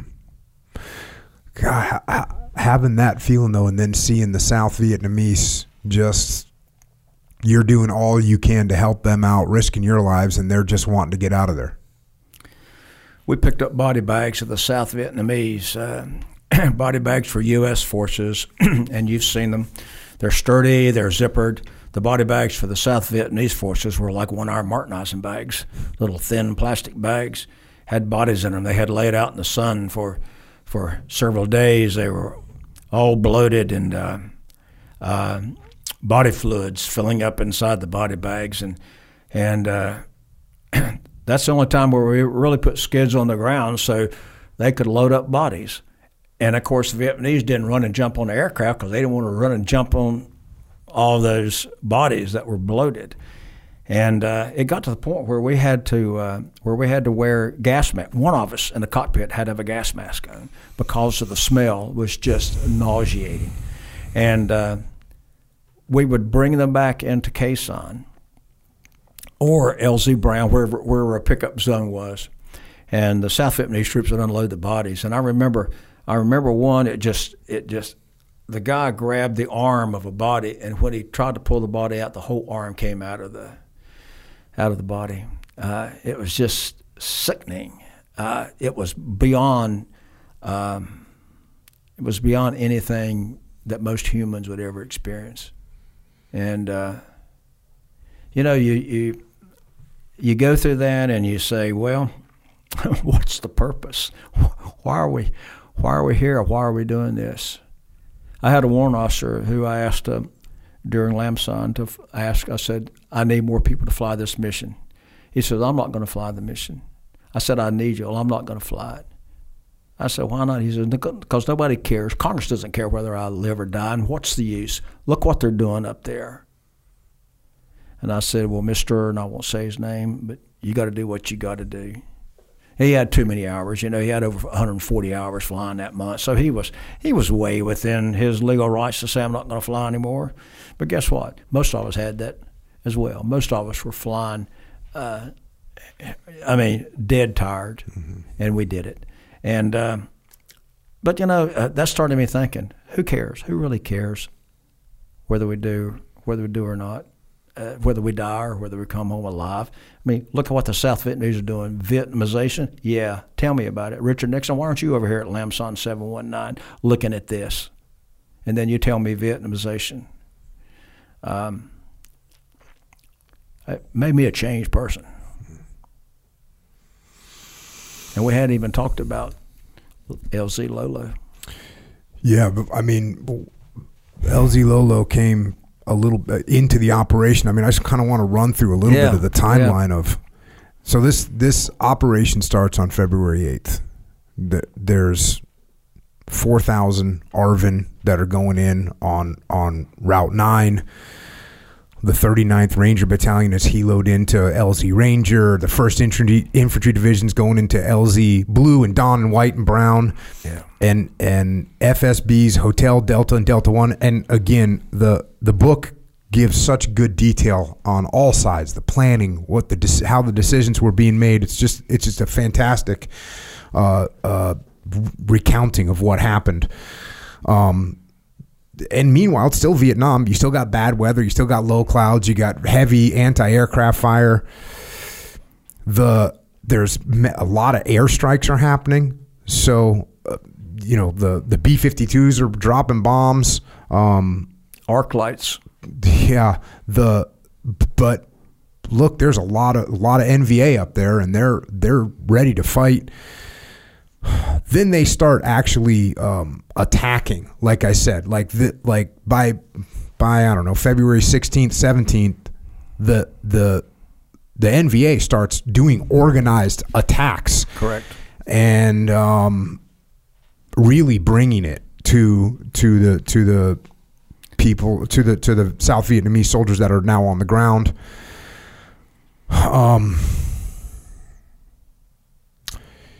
And here's another thing that I was reading about. By February 24th, there were reports coming back that the North Vietnamese had completed a new route, and they were just going around that area of the Ho Chi Minh Trail. They were just, okay, well, you guys want to block that? Cool. We had another alternate route. February 25th, just a massive North Vietnamese assault. And it's combined arms. They got armor. They got artillery. Yep. They got infantry assault. They're doing combined arms assaults. Again, this is not what we typically think of in Vietnam. I know it happened from time to time, but it's not what you generally think of in Vietnam. You don't think of pitched conventional warfare like we're dealing with here. There's just, the one quote I got was, 94. There's a helicopter resupply to FSB 30, and 94 South Vietnamese soldiers forced their way onto the helicopters to get out of there, including the commander. That's on March 2nd, by the way. We get to March 3rd, which you've discussed a few times, and well, actually, let me jump into this small portion of the book here that talks about some of what you guys were doing. I'm going to go to the book here. Warrant Officer Doug Womack, Rattler 28, and Chalk 3 considered aborting his approach, watching Arnie being shot down and hearing flight lead calling for mission abort. Not hearing anything else about aborting the mission, he decided he needed to insert his load of ARVN soldiers. Unbeknownst to him was the fact that no ARVN had survived in the first 2 aircraft. Approaching the landing zone, he was subjected to the same intense fire as the Chalks before him. Upon landing, an RPG rocket was fired but slammed into a stump and exploded, showering the aircraft with shrapnel. When it did, time stood still for Mr. Womack, as it seemed he could count the main rotor passing in front of the aircraft. Several rounds ripped across the aircraft from 3 bursts of AK-47 fire. The rotor blades, cabin, lower fuselage, and skids all received the damage. As the aircraft lifted out of the landing zone, hammer blows were felt by the pilot, and the pilot looked back. Not only were there holes in the floor of the cargo area, but strange sounds told him that the main rotor might have taken some hits as well. Chalk 4 followed Chalk 3 into the landing zone, where it received intense small arms fire, crashed, and burned. Chalk 4 crew scrambled back to Chalk 5 and rode out. This kept up as each Chalk came into the landing zone to drop off the ARVN soldiers on board. Chalk 16, Comanchero 30, flown by Bob Morris, entered the cauldron of fire and landed. Like everyone before him, he could feel and hear the hits on his aircraft. "We're on fire," someone said over the radio, but didn't identify themselves. Morris pulled in power and initiated his takeoff. Very calmly, he heard his crew chief say over the intercom, "Mr. Morris, you do know we're on fire, don't you?" Mr. Morris quickly returned to the landing zone and exited the aircraft. Chalk 18 approached the landing zone at 90 knots airspeed instead of the usual 40 knots when so close. He picked out his landing point just as a mortar round exploded at that spot. Suddenly, his tail dropped low and the nose went high as Captain Tate went into a hard deceleration with numerous hammer taps on the aircraft. 3 feet from his touchdown point, there was a loud explosion. A gaping hole appeared in the window frame, and there was the smell of hot metal. Engine oil pressure was no longer steady but fluctuating.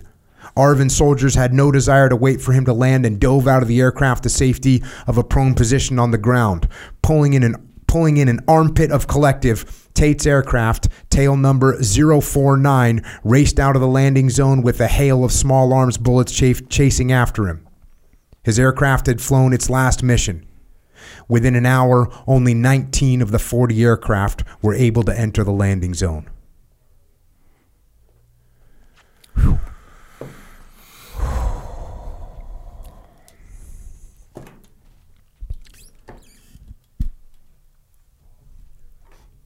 19 out of 40 aircraft were able to enter the landing zone. Morris crashed in the landing zone, came back in, crashed. We had another aircraft went in Berg, flown by Berg. He crashed in the LZ. They were on the ground.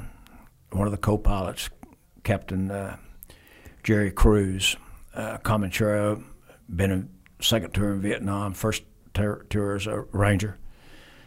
Jerry was on the ground with a Prick 25 radio, calling in airstrikes and actually conducting the ground warfare in the LZ because the ARVN officer, Major, Jerry knew what he was doing. Jerry was the one that eventually said, we got to halt this because there's too much crap going on in here. And Kirklider obviously took it, and we stopped the insertion for a while and went back and picked it back up again later on in the afternoon. That morning, we got hit by a rocket propelled grenade, as you've described, the gaping hole in the windshield. It hit the windshield strut. It was shot at about a 45-degree angle, so when it hit the windshield, it exploded out instead of exploding in. Crew chief said, sir, get the ass out of here, sir. The annunciator panel, which is all our control warning lights, looked like a Christmas tree lit up. And we took off. Within several seconds, we started feeling harshness in the controls. The hydraulic system warning light was blinking, and within another short amount of time, we lost all hydraulics. It took both of us on the controls to, it's like going down the highway at 85 miles an hour and the power steering goes out, and you're coming up on some major curves. It took us both on the controls. We were finally able to get it back in, called emergency at Quezon.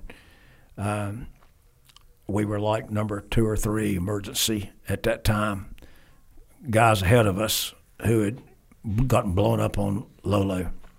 And we got it down. We had to make a low, slow, and we thought, God, we're going to get shot out of the sky just trying to get into land on the pure steel planking runway at Quezon. But, my God, it was a textbook landing. And we were able to get her down, and no sooner than we got it down and unasked the aircraft to deuce in half with the chain, pull the aircraft right off the We're off the runway getting ready for another person calling emergency. I remember Colonel Fernander, Bobby Fernander. He was our battalion commander, 101st Aviation Battalion, which was part of the 101st Aviation Group, commanded by Colonel Davis. You'll see Davis's name in that book. Fernander is also mentioned in that book. But Fernander comes out and sort of throws his arms around us like, God, I'm so glad you guys made it. And he said, come on, there's another briefing going on in the tent. So we all ran over to the big briefing tent. And your aircraft was, is it the correct word, totaled? Yeah, it couldn't be flown again. Couldn't be flown again. Yeah. Now, whether they hooked it out of there and got it repaired or what, but it shot out hydraulics. We had 47 holes in that aircraft that morning.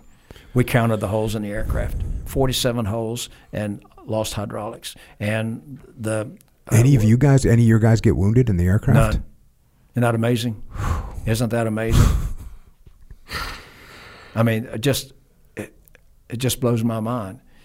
But Fernander came out, and I thought it was interesting. Here's a lieutenant colonel coming out, and it's like, welcome us home, and hurry up, we got to get in the briefing tent. We got this thing. And we had a briefing tent we were in the briefing tent. Kirklider was commanded 223rd Aviation Battalion. And he told us about the afternoon mission. We got to get back in there. We got more troops to insert into Lolo.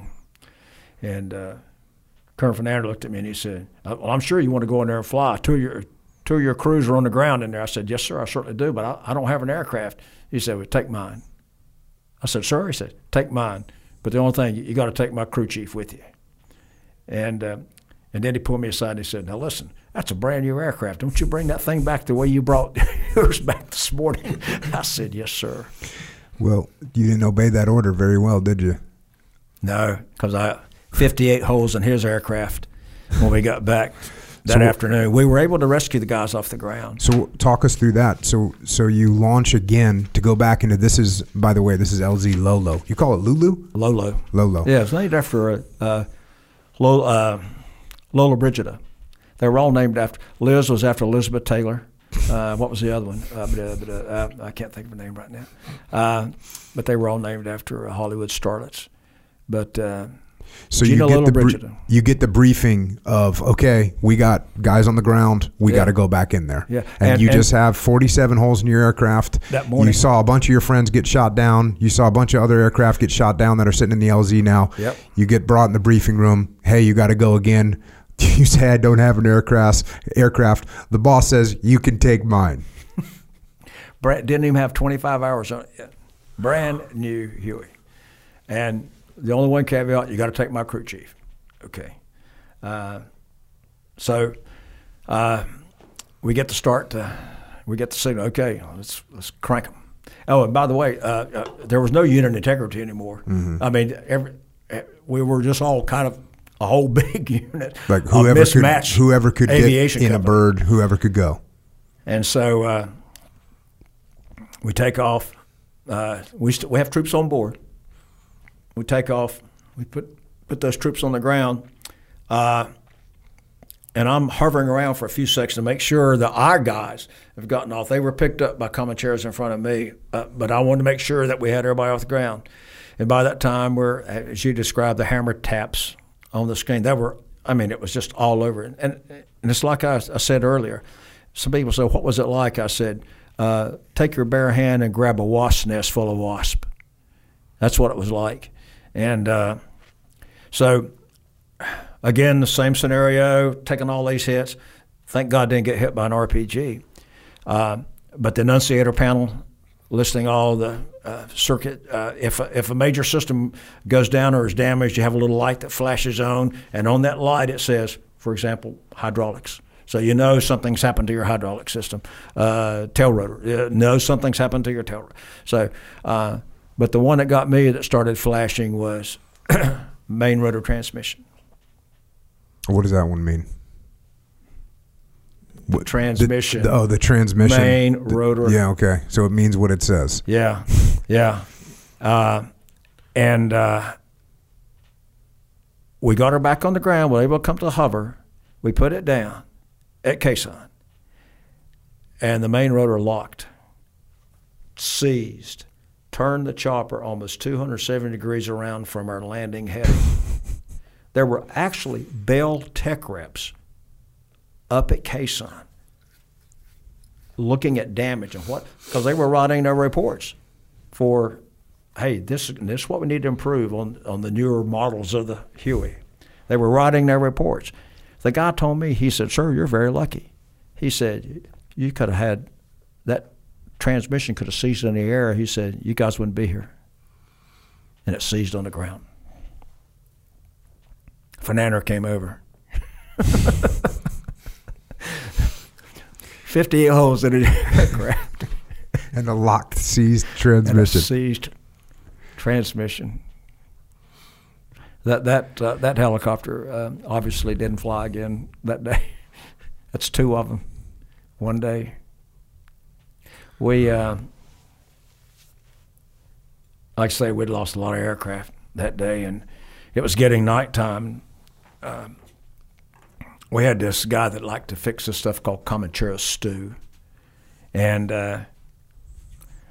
there were on Quezon, there was actually wild onions that you could pull out of the ground, and he and a bunch of guys had collected that, and he always kept this pot and poured canned water in this pot and throw those things, then put a bunch of sea rations in there and stir all that stuff up, and you know, anything tastes good with Texas Pete on it, and so we were all, he had all that stuff done, and you know, everybody was sort of sitting around. I think he had some paper plates or something with him, and you know, you eat with your fingers and all that stuff, and we were all sort of gathered around there waiting for Major Claw to come over and tell us what our next missions were. We'd lost, we took 10 aircraft up that morning, and we lost, if you count 11 aircraft, Colonel Fernandez's bird, we lost 7. We did have one gunner hit, but Purple Heart wound, but superficial. But still, he got hit. That's bad stuff.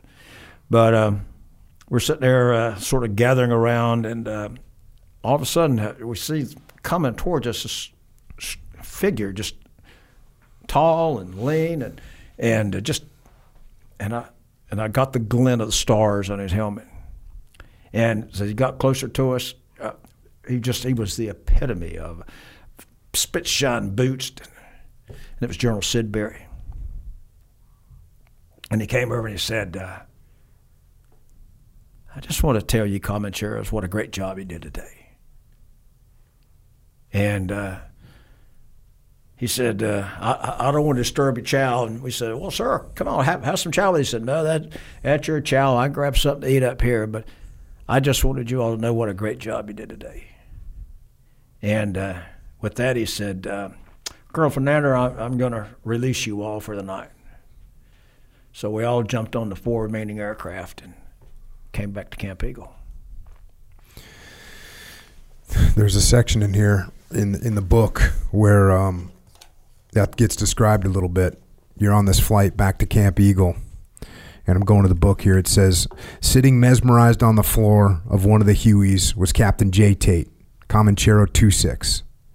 Tate, the second flight platoon leader, was deep in thought, having lost 2 aircraft this day to enemy fire. The flight was at 6,000 feet, flying over a cloud overcast, with the sun projecting the aircraft shadow on the cloud below them. In addition, a halo appeared around the shadow. He was sitting in the doorway, behind the right seat pilot, with a set of headphones that the crew chief had given him. Wondering to himself why he and his crew had survived this horrendous day, he heard a voice say to him, 'Don't worry, Jay. You're going to be okay.' He looked up to see who was talking to him.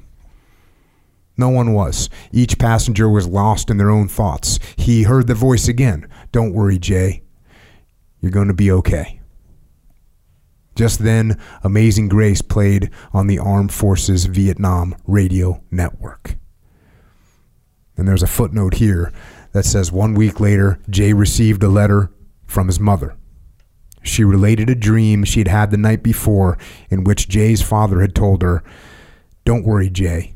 You are going to be okay." The letter was dated 4 March. Jay still has the letter.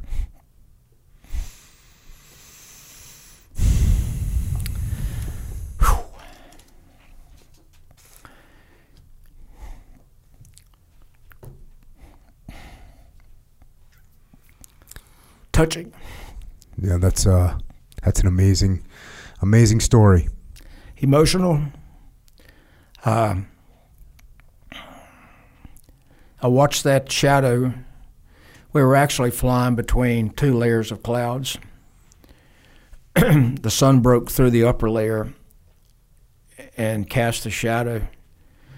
And of course, the heat of the chopper, the coolness of that altitude, it forms sort of a rainbow effect around that shadow.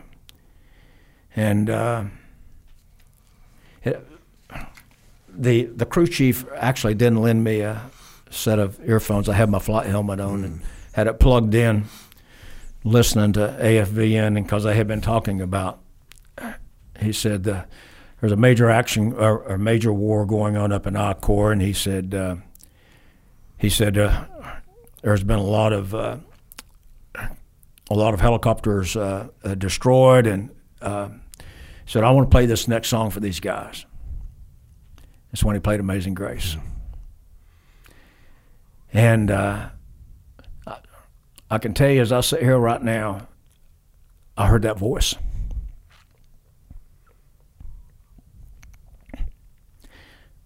And to get that letter, and to hear my mom, and to hear her read her words, that she thought Dad was telling her, "Don't worry, Jay's going to be okay." And she woke my dad up, and Dad said, "Oh, honey, you're dreaming. Go back to sleep." She said, "No, you said, didn't you tell me Jay's going to be okay?" He said, "Honey, don't worry. Don't tell me there's not a God." I mean, if I pretended to be a Christian at one time, but I'll tell you what, that afternoon, I became a Christian. That's the only way I can say why I survived. And that's not to say those who died weren't. Because I had prayed, God, I know I'm going to die. Just don't let me get shot up so bad my mother won't recognize me. And I came home. Changed person.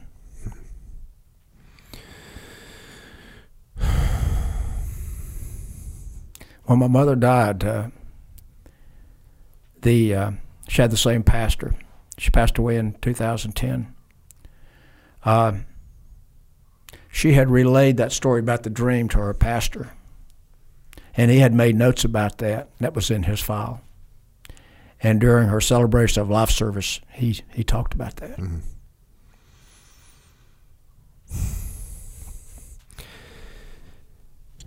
When you got done, when you guys flew back to Camp Eagle, did you stand down for the night and then you went back into it?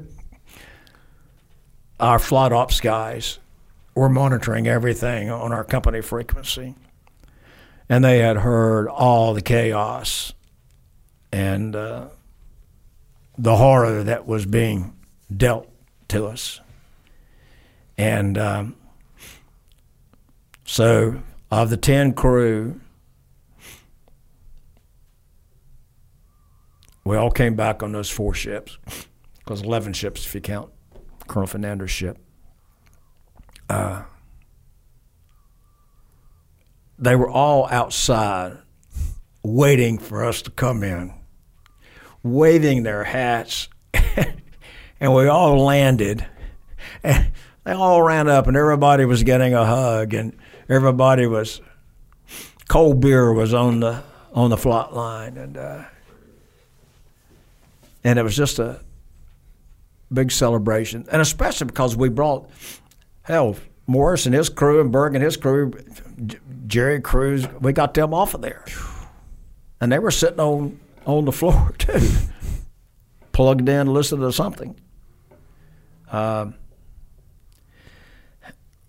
That's the camaraderie And as I told Matt Jackson, I said, aviation crews are different. Rank is superfluous. Everybody has a specific mission. Crew chief, door gunner, co-pilot, aircraft commander. Everybody has a specific mission. But nobody can do that one mission by themselves. It takes all of us working together as a team. And I don't care if I'm a captain and you're a Spec 4 crew chief.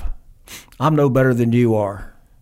And if it wasn't for you, I couldn't be flying this airplane. Same with the door gunner. That's a lesson you learn out of it. You learn a lot about team. You learn about personal courage. You learn about personal responsibility.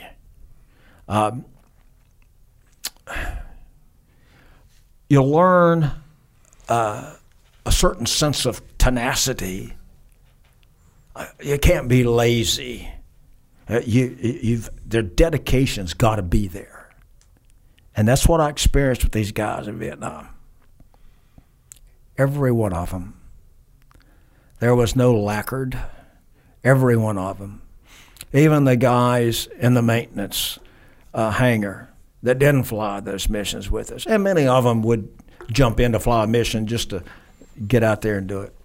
But even to the clerk that wrote the awards up, there was such a sense of dedication and camaraderie that I have never experienced in my entire life since then. Never. In my 20 years in uniform and the 13 years that I was fortunate to serve as a civilian with the Office of the Secretary of Defense, nothing will ever compare to what I experienced, especially in the Lamson 719. Even the Command and Control North missions, though they were hairy, though they had some twists and turns I would have never expected. And we lost 2 crew on Command and Control North missions. That's horrible. But nothing compares with Lamson 719. And I think that's where what we now see as air assault, that's where it was born. Mm-hmm. It was born there. We had to think on our feet. We did things that weren't written down. We had to think on our feet. And like coming to the 10-foot hover versus putting your skids on the ground. How do you learn that? You learn it from experience. Just things.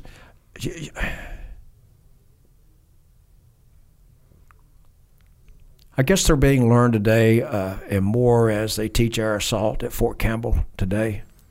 But my God, I went to a reunion at Fort Campbell several years back, and the guys are all flying Blackhawks then. They looked at us like we were World War II pilots flying B-29 with the low tech, all this. And they were captivated by the stories that we could tell. If it wasn't for GPS, I couldn't drive my car from point A to point B. But up in the air, I could shoot a vector and I could say pop smoke and identify the smoke and knew exactly where I was going. Just things you learn. Probably one of the awards I'm most proud of is an Army Commendation Medal. And I got that from a battalion commander. We inserted his soldiers into the Ashall Valley. This was after 719. And it had been a long day for them. And sun was starting to set, and I get a call from something 6. And I answer the phone. He says, "Could you take one more mission?" I said, "Well, yes, sir. Sure we can." I did call ops because they're expecting us. He said, "Well, I want to treat my troops to ice cream." and they've got ice cream and Burmite cans on our log pad back at Eagle. I said, not a problem, sir. And we flew an ice cream mission in there, and he awarded his troops for their hard work. And I got an ARCON for that. I bet you that ice cream tasted good.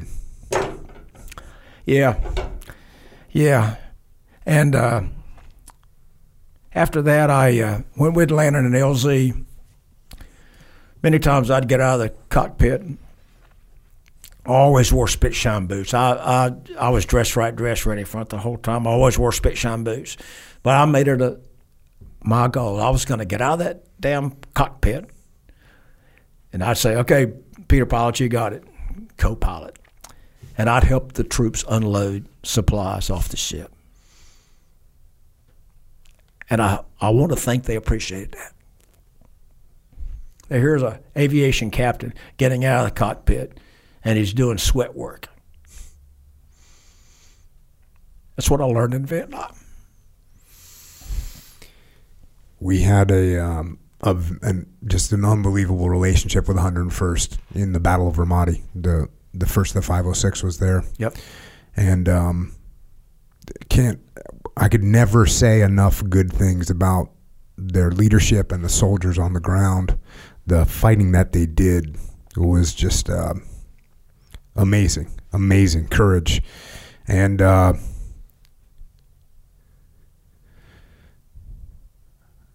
one of my guys, Mikey Mansour, was killed doing a mission supporting them. And when we got home, we went out, and on their wall where they have the list of the soldiers that they lost in the Battle of Ramadi, they have Mikey's name up there with him.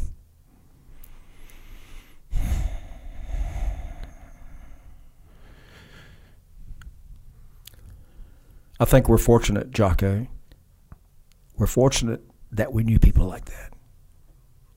And there will be people who will go to their graves that never experienced that kind of heroism, that kind of commitment, that kind of courage, that kind of teamwork, the camaraderie. They will never, ever experience it.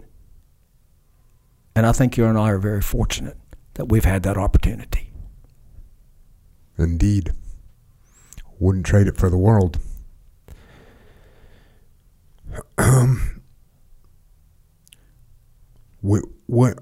Going back to Lam Son, once you had that, did they give you a night of rest and then you started flying missions again? I had 2 days down and then started flying again.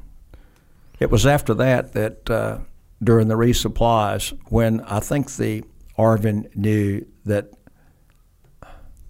the NVA had a hell of a lot more confidence in their ability than the ARVN did. It was after that, doing those resupply missions in there, that I actually experienced them abandoning the battle space. I didn't experience that before Lam Son 719. I always thought it was interesting when we'd go into a PZ early in the morning, put the choppers down, waiting for them to load up, the ARVN, the South Vietnamese to load up. But I'd see them sitting there, and they had water in their steel pots, and they were brushing their teeth. And it was like, this is extremely important that I brush my teeth. And I always thought, well, that's kind of interesting that they're doing that personal hygiene. And they're going to pour the water out, put their helmet liners back in, put their helmets on, they're going to climb on board this aircraft. And God knows what faces them when they hit the LZ. But they made sure that their teeth were clean.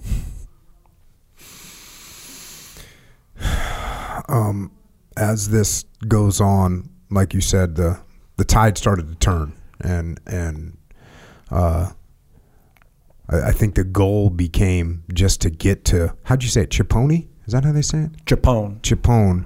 The goal is to get there.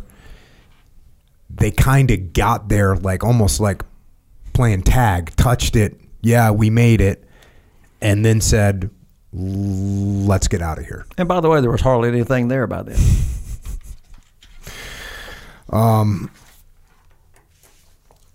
Then as the ARVN started to retreat, the NVA stepped up the attacks even more, and it just slaughter. Yeah, and that's where I picked up the body bags with the dead ARVN soldiers in them.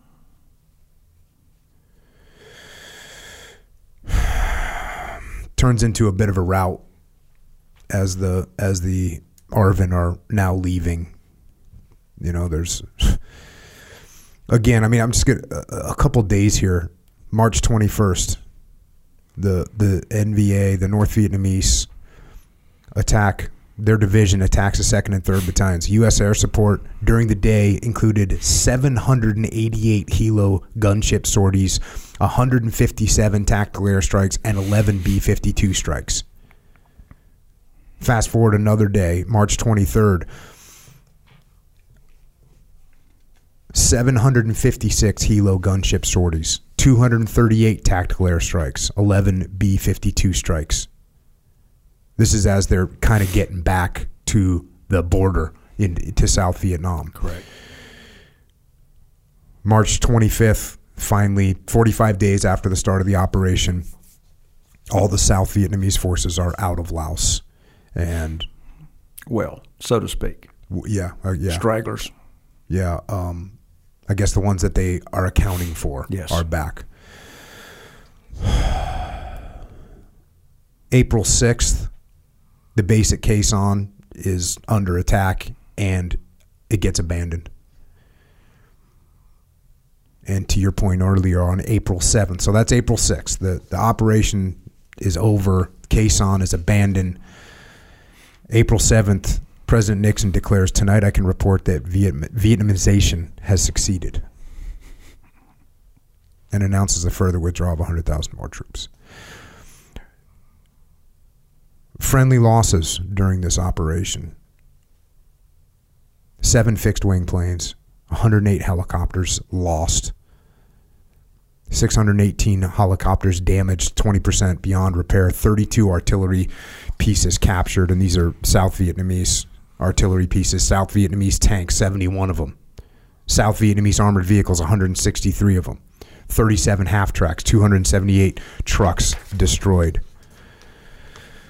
South Vietnamese lost, and I couldn't really come up with a great number on this, but it's between 5,000 and 15,000 men killed, wounded, or missing, depending on the source that you go to. Americans, 1,149 wounded, 38 missing in action, 215 killed in action.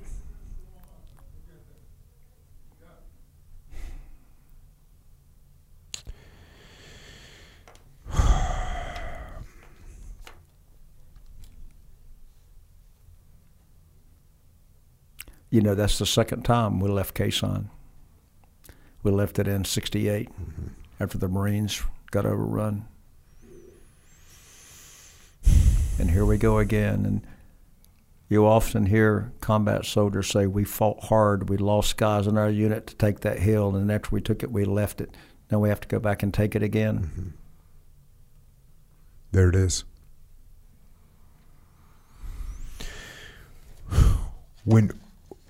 So now this operation's over.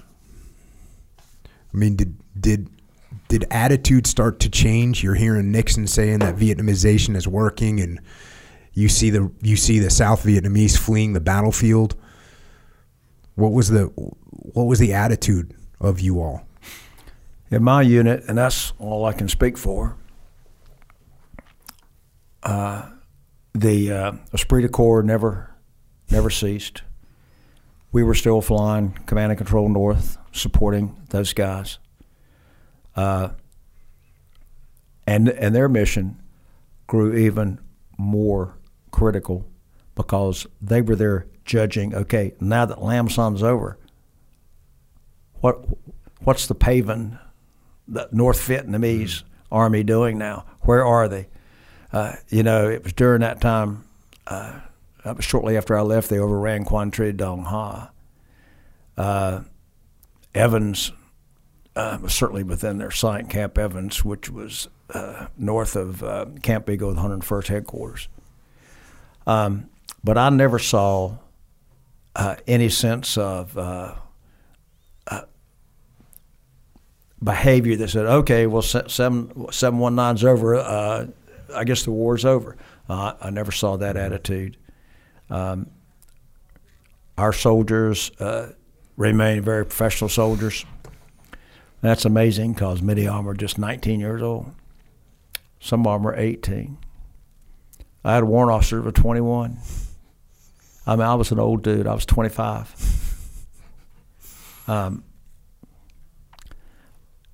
I never once questioned our ability as an aviation unit to do the job, the mission that we were assigned to do, even up until the day I left. When I became the operations officer, my last 4 months in country, I got a chance to look at the battle space in a different way, because I would go to battalion and battalion ops and look at that, then come back and put that into company ops and work our portion of the mission, our company's portion of the battalion mission.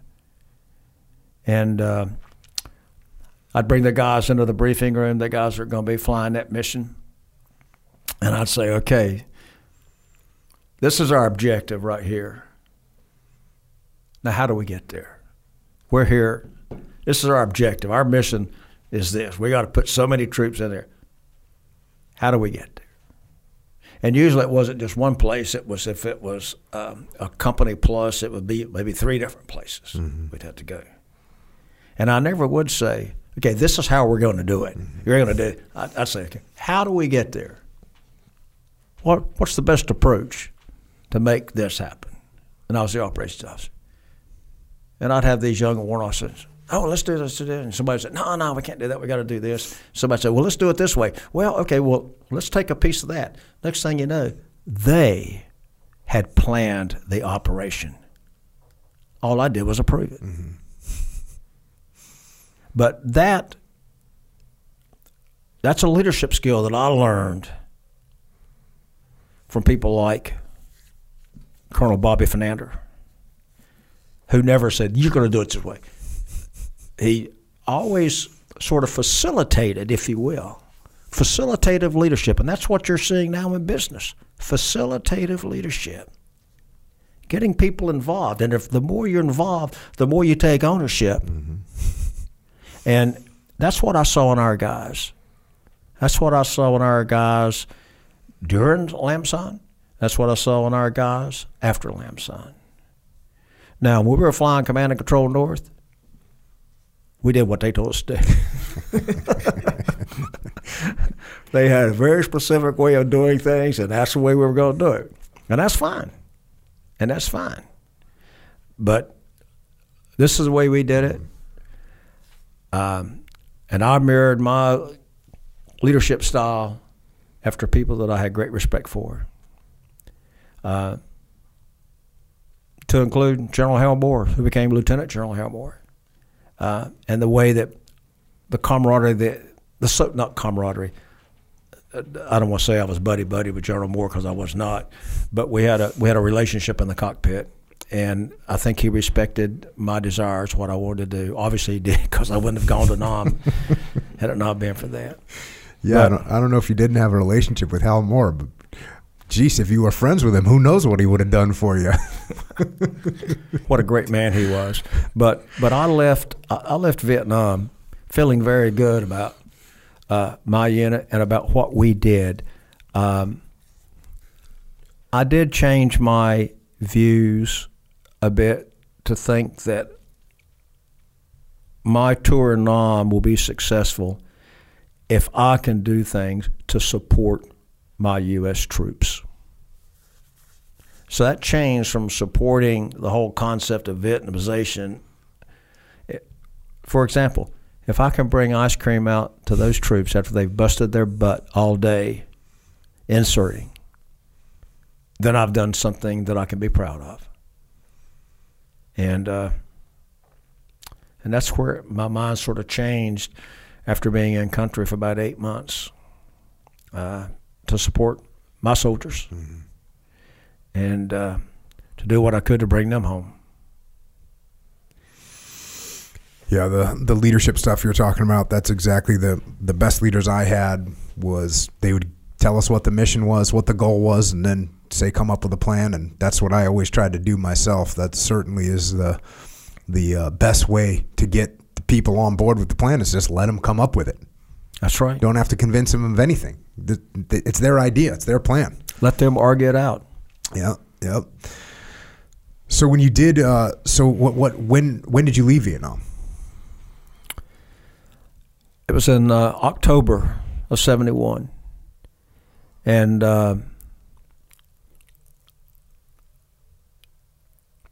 in Nam there was 4 officers that lived in the same hooch. We all had our little private rooms at the corner of this rectangular hooch. Then the center was our common area, and we had a little stove in the common area and so on. But right across from me was an officer, Stan Dodge. He was Comanchero 1-8. And so when we would fly, when I knew he was flying and going to be in the air, then he and I would choose a frequency that we would come up on and would follow with each other in the air. So sort of looking after each other, in the air. So I came back from Nam. It's a very interesting story. There was me as a Comanchero, and then there were 3 other pilots who were Kingsmen. They were in Bravo Company, 101st Aviation, which was our sister company. And we all knew each other. And we all came back. We were in our khakis, wearing our flight jackets, and, we thought our Sierra didn't stink. And we get back into Seattle, Tacoma, and walked through the airport. Nobody spitting on us, nobody yelling at us, nobody calling us baby killers. And we got a taxi. We come into, and we say, hey, is there a Holiday Inn? He says, yeah, there's one downtown. So he takes us to the Holiday Inn. We all check in our rooms. We clean up. We come down to the bar to meet before we go have some dinner. We get to the bar. Of course, we're all got flight pay. They've paid us before we leave Nam. And, we're all loaded with money, more than we should have had. And we get into the bar, and the bartender said, what beef you guys? And of course, we have our flight jackets on, and we're feeling kind of smug. And we all order drinks. And one of them said, hey, everybody else's drink, their next drink, it's on us. So we all threw in money, and we bought everybody in the bar that was sitting there their next drink. And there was a couple. He was playing piano, and she was singing. And they were like the Carpenters. Okay. And she was singing. They were doing all the Carpenter songs. And so she dedicated a special song to us. He says, excuse me, ladies and gentlemen, but the next drink that all of y'all will get tonight are from these 4 guys standing at the bar in uniform. They all just returned from Vietnam. And let's give them a round of applause. They all stood up, gave us a round of applause. And then she said, I'm going to dedicate this next song to these guys. And it was very special. And we didn't buy another drink that night. We all had steaks. They were all paid for. And they quit playing at 1 o'clock. And this guy came up to us and said, hey, a bunch of us are here on an insurance convention. We'd like to take you all out for breakfast. So they took us out to breakfast. And we all got to bed about 5 o'clock in the morning. And then we all flew out our separate ways the next day. But I was telling you about Stan Dodge. Stan's parents lived in Arizona, Tucson. And he said, and he had left country about a month before I did. So he said, I want to have a little gathering at my house if you don't mind staying over one day before you make it back. So I flew into Tucson. And he had a couple donut dollies there who were in the 101st. They were there. In fact, Stan married one of the Donut Dollies, Barbara. And Terry Deegan was a friend of mine. She was there. And plus one guy from Bravo Company, the Kingsman, and another pilot. But we partied hardy that night, and Stan's parents just did a wonderful job of making us feel at home and so on. And might have been there 2 nights I stayed because I had to have time to get my uniform cleaned up before I wore it home. I wanted to make sure it was strack when my parents saw me. And so I got my uniform, got my shoes all spit shine and everything, and caught the plane out of Phoenix. And Terry was with me, and Terry and I had a really nice relationship. I mean, it wasn't a sexual thing. It was just a nice relationship. We understood each other. And she had left Nam 2 months before I did, and she would write me letters telling me about how the world back in the States was not the world that was not the real world to her. What she experienced in Vietnam with the soldier thing, that was the real world. And we would write back and forth about that. And I flew, my flight took us, she was from Downers Grove, Illinois. So we flew to Chicago, and then I was to catch a plane from Chicago to Charlotte. And she wanted me to meet her parents, and I wanted to meet her parents too. And I could have probably had a relationship with Terry that would have gone beyond. She ended up marrying an Army Ranger several years later that she had known in Nam. But I kept waiting for her parents to come, and my flight was coming up to go, and her parents hadn't shown up yet. And I never did get to meet her parents. We finally gave a hug and kissed goodbye, and I got on the plane and flew to Charlotte, and that's where my parents met me. But I think having those couple days to decompress before I got home was probably psychologically good for me. Yeah, that's one thing they always point out in World War II. The guys, when the war was over, they got on ships and sailed home together for 4 weeks or 6 weeks, and they got to decompress and tell stories and get stuff off their chest and whatever. And in Vietnam, it was like, oh, you're in Vietnam today, and then the next day you're home and you don't have your friends with you, and you're in random, Main Town USA or Main Street USA, and that can be a challenge. So let's fast forward. I was home 30 days, reassigned to Fort Dix, New Jersey. Not in aviation. I was actually working for a facility that processed AWOL and deserter soldiers that were brought back into the Army. But every Friday night, all the aviators, they'd go home, take off their fatigues, put on their flight suits, would all gather around in one little portion of the officer club bar, and we'd sit there and we'd reminisce and tell war stories. And it got emotional at times. And we'd smack him on the back. Oh, come on, I'll buy you another beer. But that's a part of the decompression. Mm-hmm. And those were very special times to sit there and talk about that. And people have often asked me, well, what kind of problems did you have? And I said, well, I really didn't have any problems when I came back. And they, well, God, you must have been tough. I said, well, no, I wasn't tough. I said, I think it's just the process of how we all would get together and talk about our experiences. And I said, these guys that came back from Nam after being in combat, especially infantry guys, grunts, as we call them, they would come back, they'd go to Fort Lewis, they'd process out of the Army, then they'd go home. And they didn't have an opportunity to sit around. And many of those were subjected to some very harsh treatments when they arrived home. And I fortunately never had that experience. So I think the Army's learning a lot of that. All the services are learning a lot about that, about how do we take care of our veterans after they've been. I mean, you were in a hell of a lot of horrific situations that could have mentally had a horrible impact on you. But you've worked through that yourself, Jocko.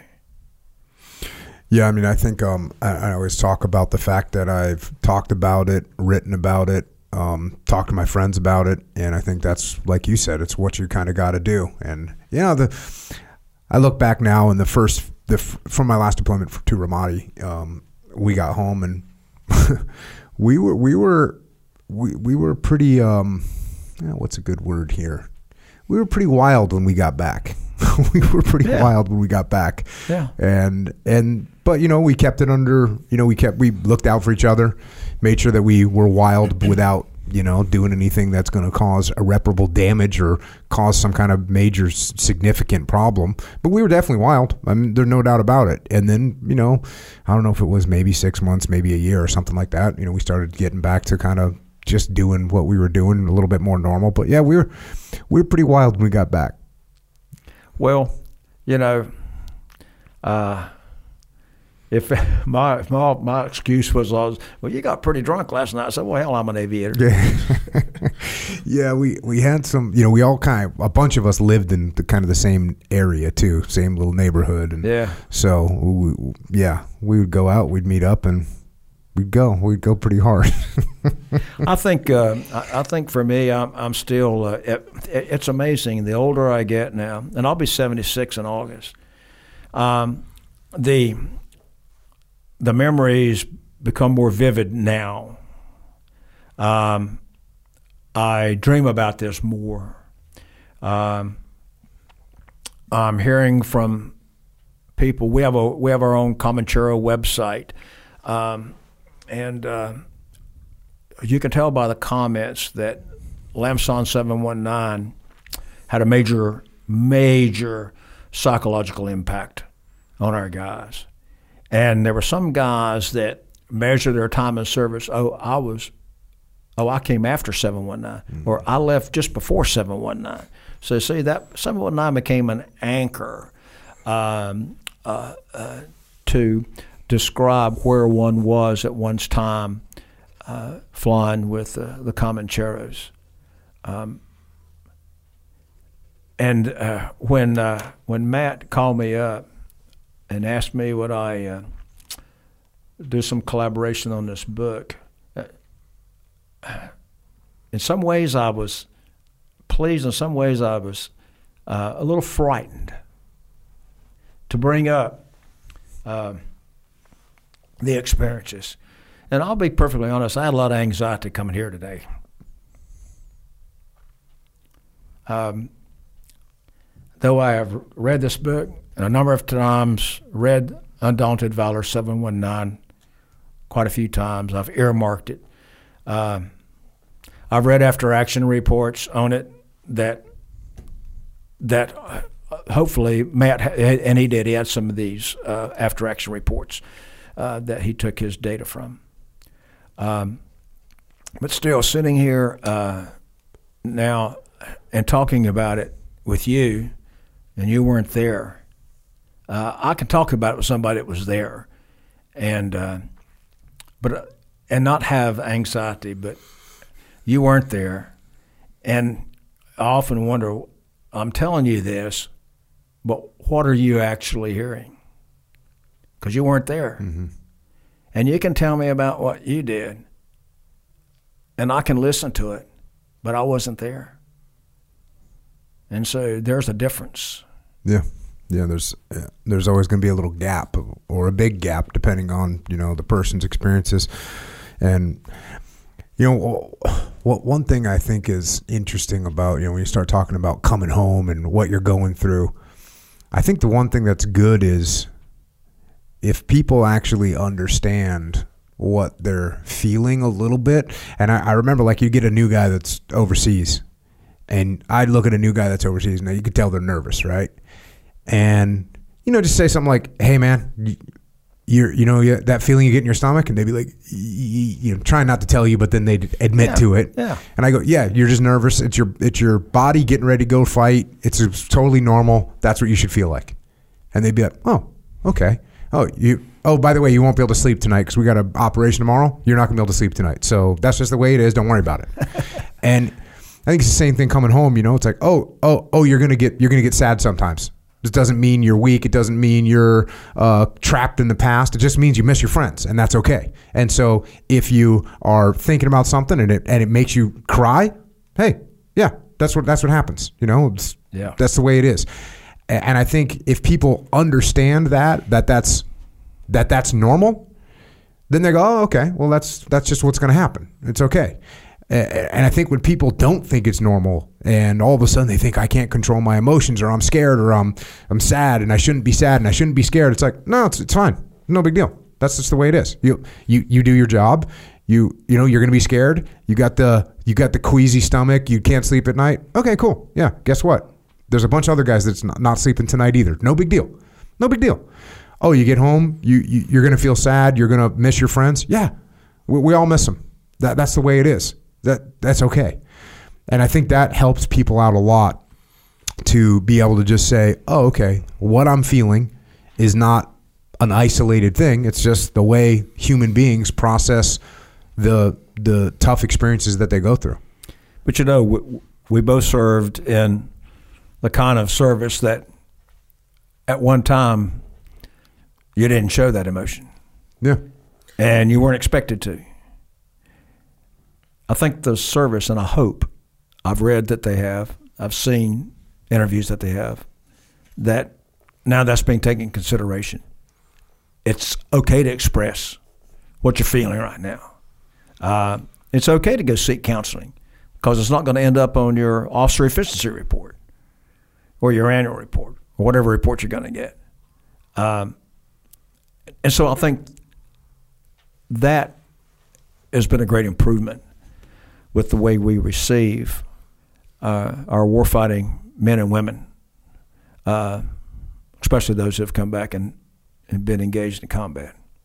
One thing I'll say about the getting excited and nervous about the upcoming mission, and I would do the same thing in Vietnam. I mean, people say, were you scared? I said, well, hell yeah, I'm scared. but hey, this is what we signed up to do, and this is what we're going to do. And a lot of times, I mean, I said that trying to convince myself. But see, I was a platoon commander. I couldn't sit there and tell my troops, oh my God, I'm scared to death. I had to put on the show. I had to do that. But the interesting thing about it is once we strapped on that helicopter and we took off in flight, all of that drained. Yeah. It all drained. I mean, it never amazed me. Got a job to do. Well, yeah. I mean, you were busy. You were monitoring 3 radios. You were, talking to the crew there. I mean, it all drained. I mean, even going into Lola that morning when we were doing 90 knots approaching, we should have been done 60 or 40, and we were coming in there, but you sockle that thing back and that damn nose pitches up, and you're saying, oh, hell, I hope my tail rudder doesn't hit the ground, and then you put that sucker down, and you're taking fire all over the place. You don't have time to be scared. You react by the training that you've had, and by God, that training was good. Yeah, exactly, and that's I think the same way everybody feels. I mean, if you're going to be nervous, it's usually before an operation, and for me, I was always just more nervous about my friends, my guys. That's what I was always worried about. Hey, I hope nothing happens to the guys, But then for us, it's once the breach goes, or once the breach goes, now it's on. Everybody knows we're here. We're doing what we're doing. Yeah. Once we leave the front gate, you're doing your job, and there's no time to think about that. You can't waste any mental capacity thinking about what could happen or what might go happen, because you got to do your job, and you don't want to have anything else in your head besides, hey, what do I need to do right now? How can I do my best job right now? That's what I'm thinking about. But again, I seen some nervous new guys and just, hey man, it's all right. No big deal. And I think that helps people a lot. Just like anything. Anytime you can give somebody a heads up about what's about to happen or what. I've had this feeling with training MMA fighters, mixed martial arts fighters, to go and fight. And I saw the exact same thing. This is kind of where I started putting it together. I tell them, hey, your stomach a little queasy? Yeah, I'm super nervous. Yeah, you're supposed to be. You're getting ready to go into a fight. Yeah. It's okay. And that would put them at ease because they'd realize, oh, this is just normal. This is just me getting ready to go into, that form of sporting combat. So I think it's, but to add to that, I think it's good to be a little nervous. For sure. Because you're more on your game. For sure. And that's one thing.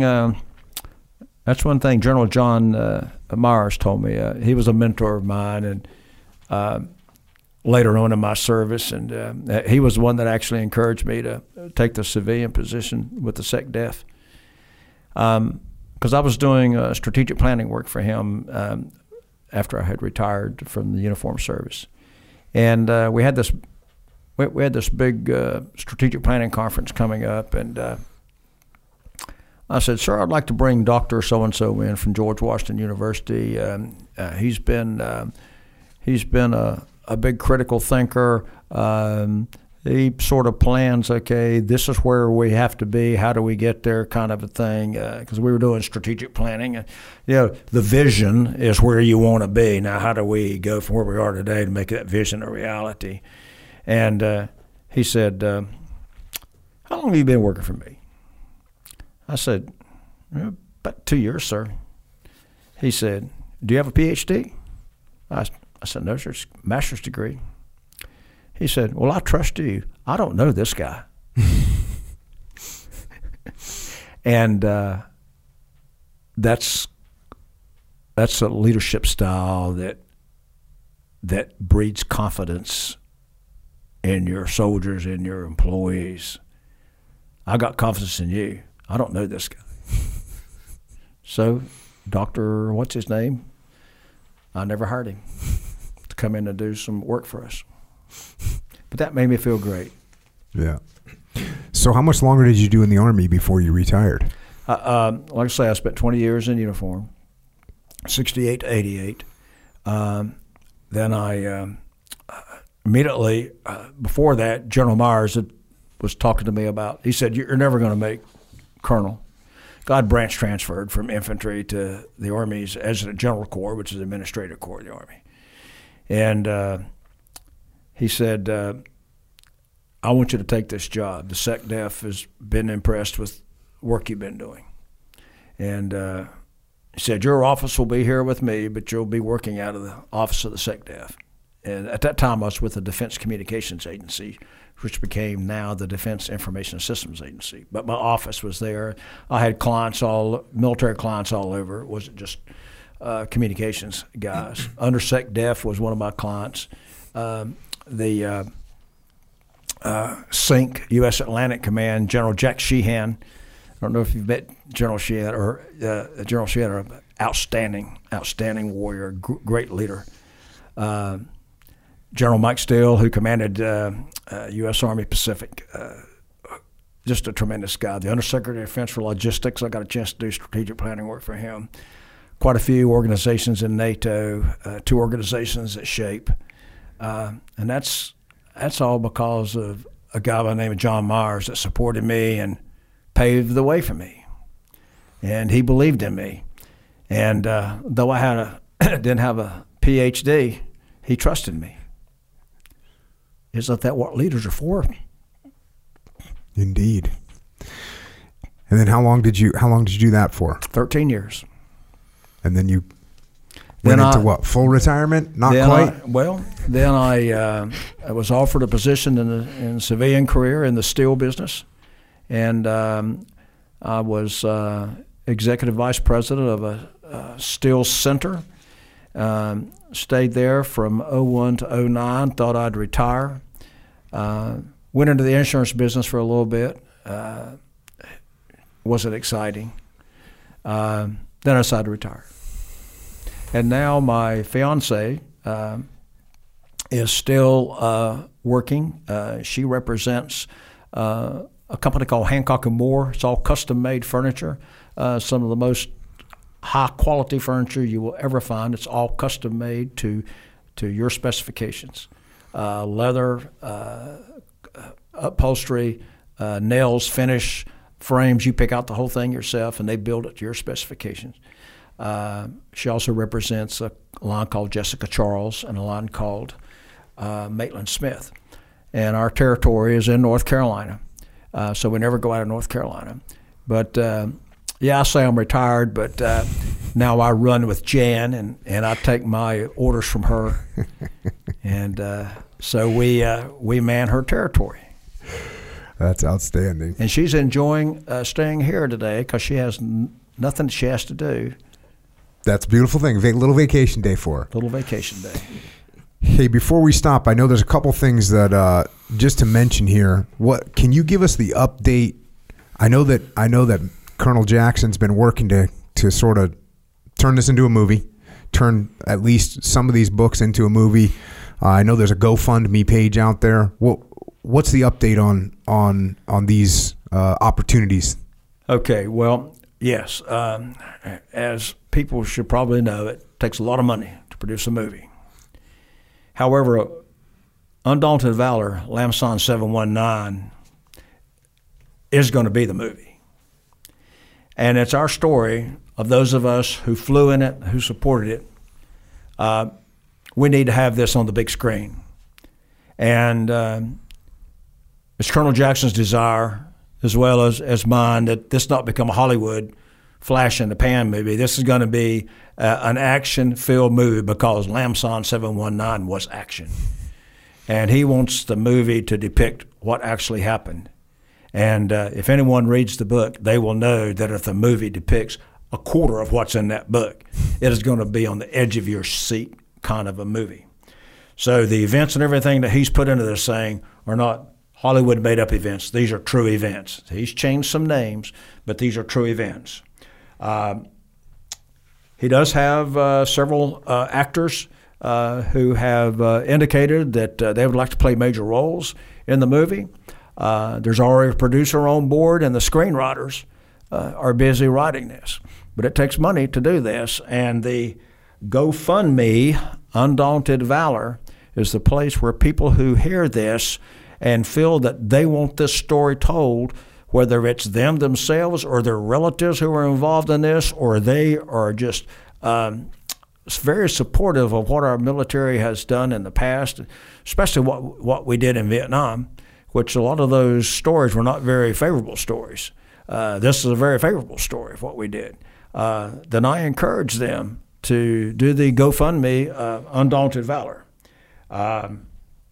All this money is going to being accepted by a 501c3 group at Fort Campbell, Kentucky. And so Matt gets none of this money. Matt Jackson gets none of this money. It's all going towards this movie. Every last cent of it's going towards this movie. So the quicker we can get this in, the faster we can proceed with developing this movie. And I would certainly encourage people to take this in consideration. 501c3, so your donation is tax deductible. That's outstanding, and I look forward to seeing this thing for sure when it comes out. Reading these books, sitting here talking with you guys, this is just an unbelievable part of history and a true look at the heroism that you all and American soldiers displayed in Vietnam. Echo Charles. Yes, sir. Do you have any questions? I do not. No questions from Echo Charles. If he doesn't ask any questions, then that means he's going to talk a lot later. So I have to put up with that. But that's just the way it is. That's part of the punishment, I guess, for me. No, it just shows the depth that we went into, and how fulfilled I am at the end. Okay. Down to the detail. Right well, on. I want to thank you for asking me to be here, and I want to thank Matt Jackson for putting it all together. And I'm finally glad to meet the man that I saw on the Dan Bongino show. Right on. Anything else, Jay? No, sir. Well, again, like you said, thanks to Colonel Matt Jackson for introducing us and for his efforts in writing these books and preserving these heroic deeds of our combat aviators and soldiers in the Vietnam War. And, of course, thank you for joining us and sharing your experiences, your lessons learned, and most important, thank you for your service and sacrifice to our great nation. The bravery of you, of your fellow pilots, of the air crews, the bravery that you all showed can never be questioned. And we are grateful for your heroism and the example that you set for all of us today. Thank you. Thanks for coming on. And with that, Major J. Tate has left the building. Not even much to say to follow that up. Just mayhem. I have a lot to say, actually, but I won't go into as deep as maybe I could. But I will say this. I was talking to Nick outside. And whatever we were talking about, it reminded me of this, where, like, nowadays, not nowadays, but in the Vietnam War, there are so many people who did so many crazy things, but they don't have necessarily a big spotlight on them. They're just kind of cruising now, where they're not in the spotlight in any way. They're just like essentially now they're just sort of just living normal people. Well, it's always interesting to me that Major J. Tate retired in 1988. I came in 1990, right? So there's almost overlap there. Yeah. And there's been plenty of old Vietnam guys in the SEAL teams, some, but I'd be meeting some random army dude, and he could have easily been this guy, There are people in Vietnam that did the craziest stuff and no one knows about it. Literally things that are going to be in a movie. Literally did those things. Things that are going to be in a movie and people will be like, oh, I wonder why they wrote it, made it so crazy. Oh, crazy, yeah. Yeah. Where they got to suspend their disbelief, or what is that, suspension? Yeah. They kind of got to do that about something that really happened in real life. Yeah. That kind. Meanwhile, he's just cruising. I mean, even I was talking to Tilt yesterday. Hell yeah. Or actually Saturday. I was talking to Tilt on Saturday. And he was, the amount of times that those guys did crazy things, it's unbelievable.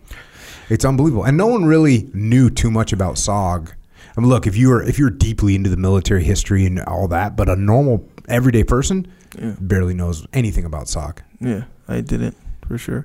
There's one thing he mentioned that was pretty dark, and then he just moved right on when he's like, you don't want to get burned up. Oh yeah, as a pilot. That was in the book. That was in the book, Lamson 719.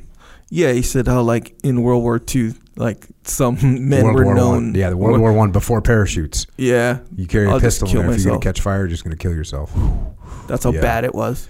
Yeah, that was interesting, and it was also interesting in the first book by Matt Jackson when he's explaining, basically that a helicopter doesn't want to fly. Yeah. This thing does. This is a bunch of metal and gears and oil and gas that doesn't want to fly. If you just let it go, it's just going to crash. An airplane, even if you let go of the controls, it's going to kind of cruise. Yeah, you kind of feel like I'm not a pilot. I don't know if you knew that, but it feels like in an airplane, something goes wrong or whatever. As long as you got wings and the tail, you can kind of just glide that boy in. Yeah, it feels like that. So I had a car. So my first deployment to Guam, back in the day. When we get over there, all the SEALs, we'd buy Guam bombs, we call them. Just like a piece of junk car, whatever, that you're just going to drive around Guam for 6 months and then sell it to the next guy. So we bought our Guam bomb from some other team guys that were leaving. We had this, it was I think it was a 1977 Volare. It was beige. But here's the thing. Cars are you'd think cars would be like, oh, you don't really, if you don't touch the controls, it's just kind of gonna go until it's just gonna go straight until it stops, right? Yeah. This car, I don't know what was wrong. If you let your hands off the wheels, it would go into a full hard right turn as hard as you could pump. You couldn't turn a car to the right as fast as this car would turn on its own. Guam bomb. That was our Guam bomb, the Volare. And also, for whatever reason, had hot, scorching air. you know the little area underneath the back window on the old school cars. There's a little area. Yeah. You could maybe dash. It's like a back dash. Yeah, you could throw like a pair of slippers up there or something. Maybe a t-shirt or a sweatshirt. Right. It's a little area like that. And there can sometimes be aftermarket speakers be put in there, right? Oh yeah. But there was no aftermarket speakers, but there was just scorching hot air that came through those. I don't know. It's like unknown source of massive heat would fire through that thing. So that car was kind of like a helicopter. If you just took your fingers off the controls for a second, you were hitting the right guardrail in 0.2 seconds. Yeah. Oh yeah. So yeah, do you get the impression, and you probably know this even firsthand, where just in Vietnam or in wartime, just in general, like just things are just loud. Things Your are whole so loud. world Things is are just so loud. much louder in real life than they are in the movies. Yeah. Which I know that's your reference. For instance, in a helicopter, you can't hear anything. Yeah, it's that's so what I'm freaking loud. It's ridiculous. Yeah. It's punishing on your ears. It's so loud in a helicopter. Yeah, everything is louder. I mean, a Humvee is freaking loud. Yeah. Tanks are loud.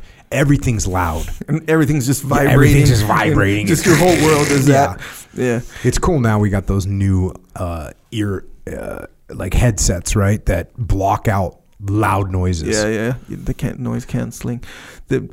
He said something about when the first, I think it was like the first time where he heard the M60 when he was, and how it would like vibrate the thing, and that's what I was like, bro. The whole thing is just loud. Your whole world is just loud up there because you got the helicopter, then you got the guns, and everything's just vibrating and loud. Yep. It's like just a hostile. The other interesting thing is, I think of Hueys as being old. Yeah. Right? In my mind, they're old because I flew around on Hueys and they were old. Yes. Kind of like when you think of a bomber right now, like a World War II bomber, you think of this old school. Yeah. You know? Oh, yeah. Those were the most modern beasts of their time. That was like getting on. Royce. That was like, to a Rolls Royce. Straight up. So, well, listen, obviously, like I said at the end there, guys like Major J. Tate set a great example for us on many levels. Courage. Like for sure. Capability, 100%. I'm not sure what we're doing to improve our courage, but what can we do to improve our capabilities? Echo Charles. Capability. There's a softball for you. Knock it out of the park. Do me a favor. Capability. Hey, okay. We're working out. We're on the path. That's it. 100%. I used to say on the program, by the way. Yeah, I'm on the program. You know how like when we're different now. Your wife comes home. It's like, oh yeah, like do you want some extra cheese on the lasagna? You know? And I say, no, I'm on the program. So it's kind of like, okay, I understand, you know? Now you're on the path. But here's the thing, the path is more broad, more encompassing. Oh, yeah, the program seems like you can easily be off the program in like 3-4 weeks or whatever, you know? Okay. It's like that kind of feeling. Yeah, okay. It's not, they're not hard and fast rules, but I'm just saying the feeling is there. Let's put it this way. If you're on the path, it's a life thing. Yeah, it's like life. Yeah, you're right. Exactly. Programs are temporary. Yes. Somewhat. Yeah, okay, like a temporary improvement, deviation, whatever. Either way, we're on the path. The good thing about the path is, sure, we have supplementation, but these are everyday supplementation. They're life supplementation elements. See what I'm saying? So some of us, back in the day, we used to drink energy drinks. Junk energy drinks. Junk. Hey, it's a new era of energy drink. There's a new era of energy drinks now. Healthy energy drinks. The kind when you drink it, you get everything front end, you get everything you wanted. Energy. Then on the back end, you get everything that you didn't expect but want. Yeah. Health. And you don't get things that you didn't want. Jitters. Nope. Diabetes. Yep. Chemical disturbance inside your system. Some weird addiction. Some weird inflammation. And all this weird stuff. Yeah, exactly. Bunch of stuff we don't want. Yep, none of that. None. Absolutely none. So, okay, so Jocko, Discipline Go. This is the energy drink if you didn't know already. Some new flavors out, which just adds to the choices you have. Hey, look, we all like orange. It's a staple, right? You're hard pressed to find someone who doesn't like orange flavor. True. Yeah. Cool. But do we love orange? Maybe. Some people maybe do. Not. Maybe. I know maybe Dave not. does. I understand. Wait, good deal, Dave? Yeah. Oh, yeah, that makes sense. Totally makes sense. But not all of us do. Some of us like more exotic flavors, like mango. Mango has the capability to be like love. I love mango. Yeah. Orange is more like, yeah, of course I like mango or orange. See what I'm saying? What about the other end of the spectrum? Are people more like, well, mango's not really my thing. I'll drink orange, but mango's not my thing? It's possible. Just saying. take one extreme, you're gonna probably end up with the other one as well. It's very possible. The love-hate relationship. Nonetheless, we're adding to the spectrum of desirable flavors in Discipline Go. So now you got a win-win-win situation for everybody. 3 wins. 3 wins. Okay. All day, maybe even 4 later. I'm just saying, it's always improving. This is good. It's good. You're better off after you drink one of these. What You're about watermelon? What about new watermelon? Whoop a salt watermelon. Yeah, same. Here's the I think that's closer to orange in terms of people, it being a more broadly accepted flavor. Yeah. Watermelon. Yeah. Do you know anyone that does not like watermelon? I don't know anyone who does not like Do watermelon. you know anyone that does not like mango? Yes. See? Psychos. But yes, I do know some. Either way, I get it. And to each their own. I can honestly say that with the genuine. You kind of rolled the dice then with the mango. In a way, yeah. Actually, no, because when we chose the mango, I chose that because I personally like it, and that's what B Little kind of said. He said, "Hey, if you like it, that's it." So I was like, "Cool, I like it." Right on. Well, seem to like it. Drinks, energy drinks is what you were saying. You can get them. Yes, sir. It's a new era. Like I said, they're good for you. The thing is, that's a big deal, though.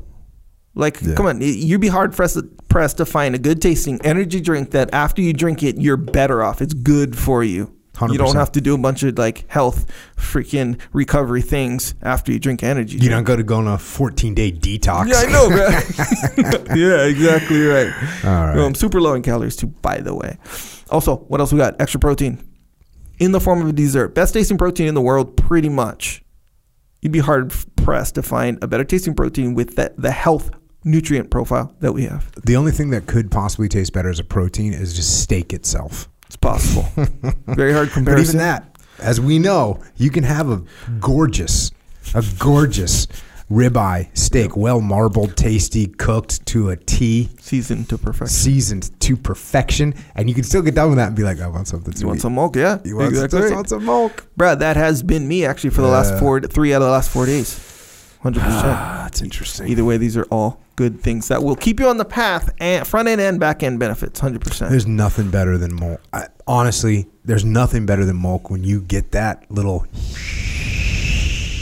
You get that. Man, how's this? That desire. Here's so mostly every night there's a little routine. Mostly every night I'll eat a salad. Yeah. As a meal, like a big, robust chicken. It's a formula. I'll give you the recipe some other time, but it's legitimate. Talk to me about salad recipes, total, bro. I seen yours. Okay. Either way, but I'll mix up a milk in there. In the salad? No, not in the salad. Okay. With the salad. You drink water or whatever you drink with salad, whatever. For some reason, the milk with the salad is the perfect combo right before bed. That's in my experience. Check. Either way, also we got other stuff too for immunity, for your joints. These are all things we don't want to worry about on this path. We don't want to worry about how strong our immune system is. We don't want to worry about our joints working or not working. We want to just be sure and be assured that these things are all the fire and forget missile. Exactly. You just push the button, boom, you're good. Hey, joint warfare, super krill, vitamin D3, Cold War. They're fire and forget. You want to be thinking about your immunity system. You don't want to be thinking about your joints. You want fire and forget. Exactly right. If you're on these types of supplementation elements, there's only 2 times you're going to be thinking about this stuff. Is one, when you get on them and they start working, or potentially if you accidentally get off. That's the only 2 times you need to think about this stuff. That's why I subscribe. Yes. Subscribe. If you subscribe to these things, you won't go off of them. You won't have that miserable feeling. And you get shipping for free. Yeah. Boom. So that's cool. Also, you can get the stuff at Wawa. You can get the drinks. You can get you go into Wawa and you're like, oh, I need a little energy right now. Yeah. But I don't want to crash and feel like crap in 3 hours. Cool. We got you covered. Go to Wawa. You can get these. You can also get all this stuff at Vitamin Shop as well. Also in the energy drinks, something I forgot to say, which I always know when I drink them, is there's electrolytes in it. Mm-hmm. Get a little elevated the pre-workout levels. Element in that is, it's critical. Check. So also you can get them at jockofuel.com. That's where you can get everything, which is part of Origin USA. So Origin USA, what do they got there? American made jeans, boots, jiu-jitsu stuff. Mm-hmm. And when I say American made, I don't mean just American finished. No. You know how you have grass-fed and then whatever finish. It's not the whole thing. Grass-fed corn finished or grain finished. Yeah, whatever the deal is. No, Origin's not like that. It's from the beginning all the way to the end. American finished. American started. And started. Yes, exactly right. Yeah. So, boom, yes. So you got some good stuff. Pete's always making some new innovative thing. Yeah, we got all kinds of work pants and the whatnot. work pants are coming. I have a pair. I have 2 pairs actually. That's cool because I don't even have Delta freaking 68 jeans. Are you serious? I am very serious. Yeah. You got issues, dude. I got the regular ones, which have been doing the job 100%. Yeah. But you might want to try out those Deltas. It's like, you know what, I hate to admit this, it's like the equivalent of a lightweight hoodie. Boom. Yeah, There's I'm a down time for that. and a place for those Delta 68s. Oh, yeah. For sure. Speaking of lightweight hoodies, we have lightweight hoodies. I'm going to come out with another one, I think, within the next 3 weeks. Where you can get these things. Okay, so Jocko has a store. It's called Jocko Store. We have lightweight hoodies. If you want to represent while we are on this path, you can get T-shirts. Like I said, hoodies, light and heavy, by the way. We've got some board shorts on there. Got some tank tops, hats. Cool stuff on there. Representative of the path. Discipline equals freedom. Good. All these attitudes that we hope that we can run through the path with. Okay. Represent. JockoStore.com. We have a shirt subscription situation. New design every month called the Shirt Locker. That one's been interesting. People who see me part of the shirt, even today, will say, hey, I like that last design. I really liked it. One guy said he wore it to church, and everyone was talking to him about it. Damn. Literally. Which design was that? The latest one. What is the latest one? It just says check. Oh, with a period. Has the flag on the sleeve too. It's good. It looks good, but it's like, there's some layers on there. Nonetheless, yes. So subscribe to that if you want one every month. New different types of designs than the regular stuff, but good nonetheless. And you can subscribe to this podcast. And don't forget, we also have Jocko Unraveling. We have the Grounded podcast. We have the Warrior Kid podcast. We also have the Jocko Underground, where we're doing some alternative podcasts talking about stuff in the same vein, but maybe a little bit tributary to the scenario that we're usually talking about. We're doing a bunch of Q&A. There's a place you can send Q&A, and we're getting through those. So go to JockoUnderground.com if you want to subscribe to that. It costs $8.18 a month, and we're using that to create our own area where if we get booted off of the big platforms for whatever reason, or they just started interjecting ads. Is that cool? What? Doesn't seem cool to me. You take this podcast, let's say they took this podcast today, and you're in the middle of hearing about Lamb Psalm 719. All of a sudden there's an advertisement on there for a mattress. Yeah. That's not cool. It's not cool, no. So if you don't want that, cool, we got you. $8.18 a month. If you can't afford it, we still look. If you can't afford that, cool, we got you as well. Go to assistance or email assistance@JockoUnderground.com. We got you. Yep. Also, we have a YouTube channel. If you're wondering about the video version of this podcast, we do have a YouTube channel. Official. Got some excerpts on there and the whole episodes. Got some other enhanced episodes as well. Lots of explosions. I kind of minimize the explosions lately. But it just makes us feel like we're due for more explosions. So you bring up a good point. Nonetheless, if there are explosions, that's where they're going to be. You should make a video where everything explodes. I'm about to because of how much trash you guys talk to me about the explosion. Like, I'll make a regular video and people will be like, I'm gutted, literally gutted by the lack of explosions. I was like, man, all right. I agree with that person. Right. Yeah, it was hard to disagree at the time. I mean, are explosions appropriate at every single situation? Maybe, maybe not. Nonetheless, if the explosions are going to be present, you're going to find them on this YouTube channel, along with everything else. So yeah, look up for that. Also, Psychological Warfare. If you don't know what that is, it's an album with tracks of Jocko. Each track is Jocko telling you how to get through a specific and general moment of weakness. So if you're in real life, if you're having a moment of weakness, which we all do sometimes, but in this album, boom, Jocko will tell you why. You should, not succumb to the weakness.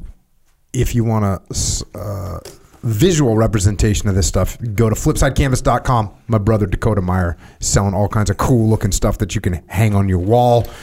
We also have some books. Hey, the books I talked about today. Undaunted Courage is the series. There's 3 volumes out right now. Covered volume number 1, which is an assault helicopter unit in Vietnam, 1969 to 1970. That's episode 275 of this podcast. Covered book 3 today, Lamson 719. Book 2 is called Medal of Honor. I'm sure we'll get to that book at some point. You can pick up this series of books. They're just an incredible account that you have to read to really understand the kind of chaos that was going on. We have a new book, Final Spin. I have a new book, Final Spin. Mm-hmm. It is we don't really know what to call it. Literature. It is literature of some kind. Yep. It could be a poem. It could be prose. Oh, it's prose. I don't know. There's some very poetic looking things in there. The way it's written. It's prose elements, I guess. Yeah. You can check that out. It's available for pre-order right now.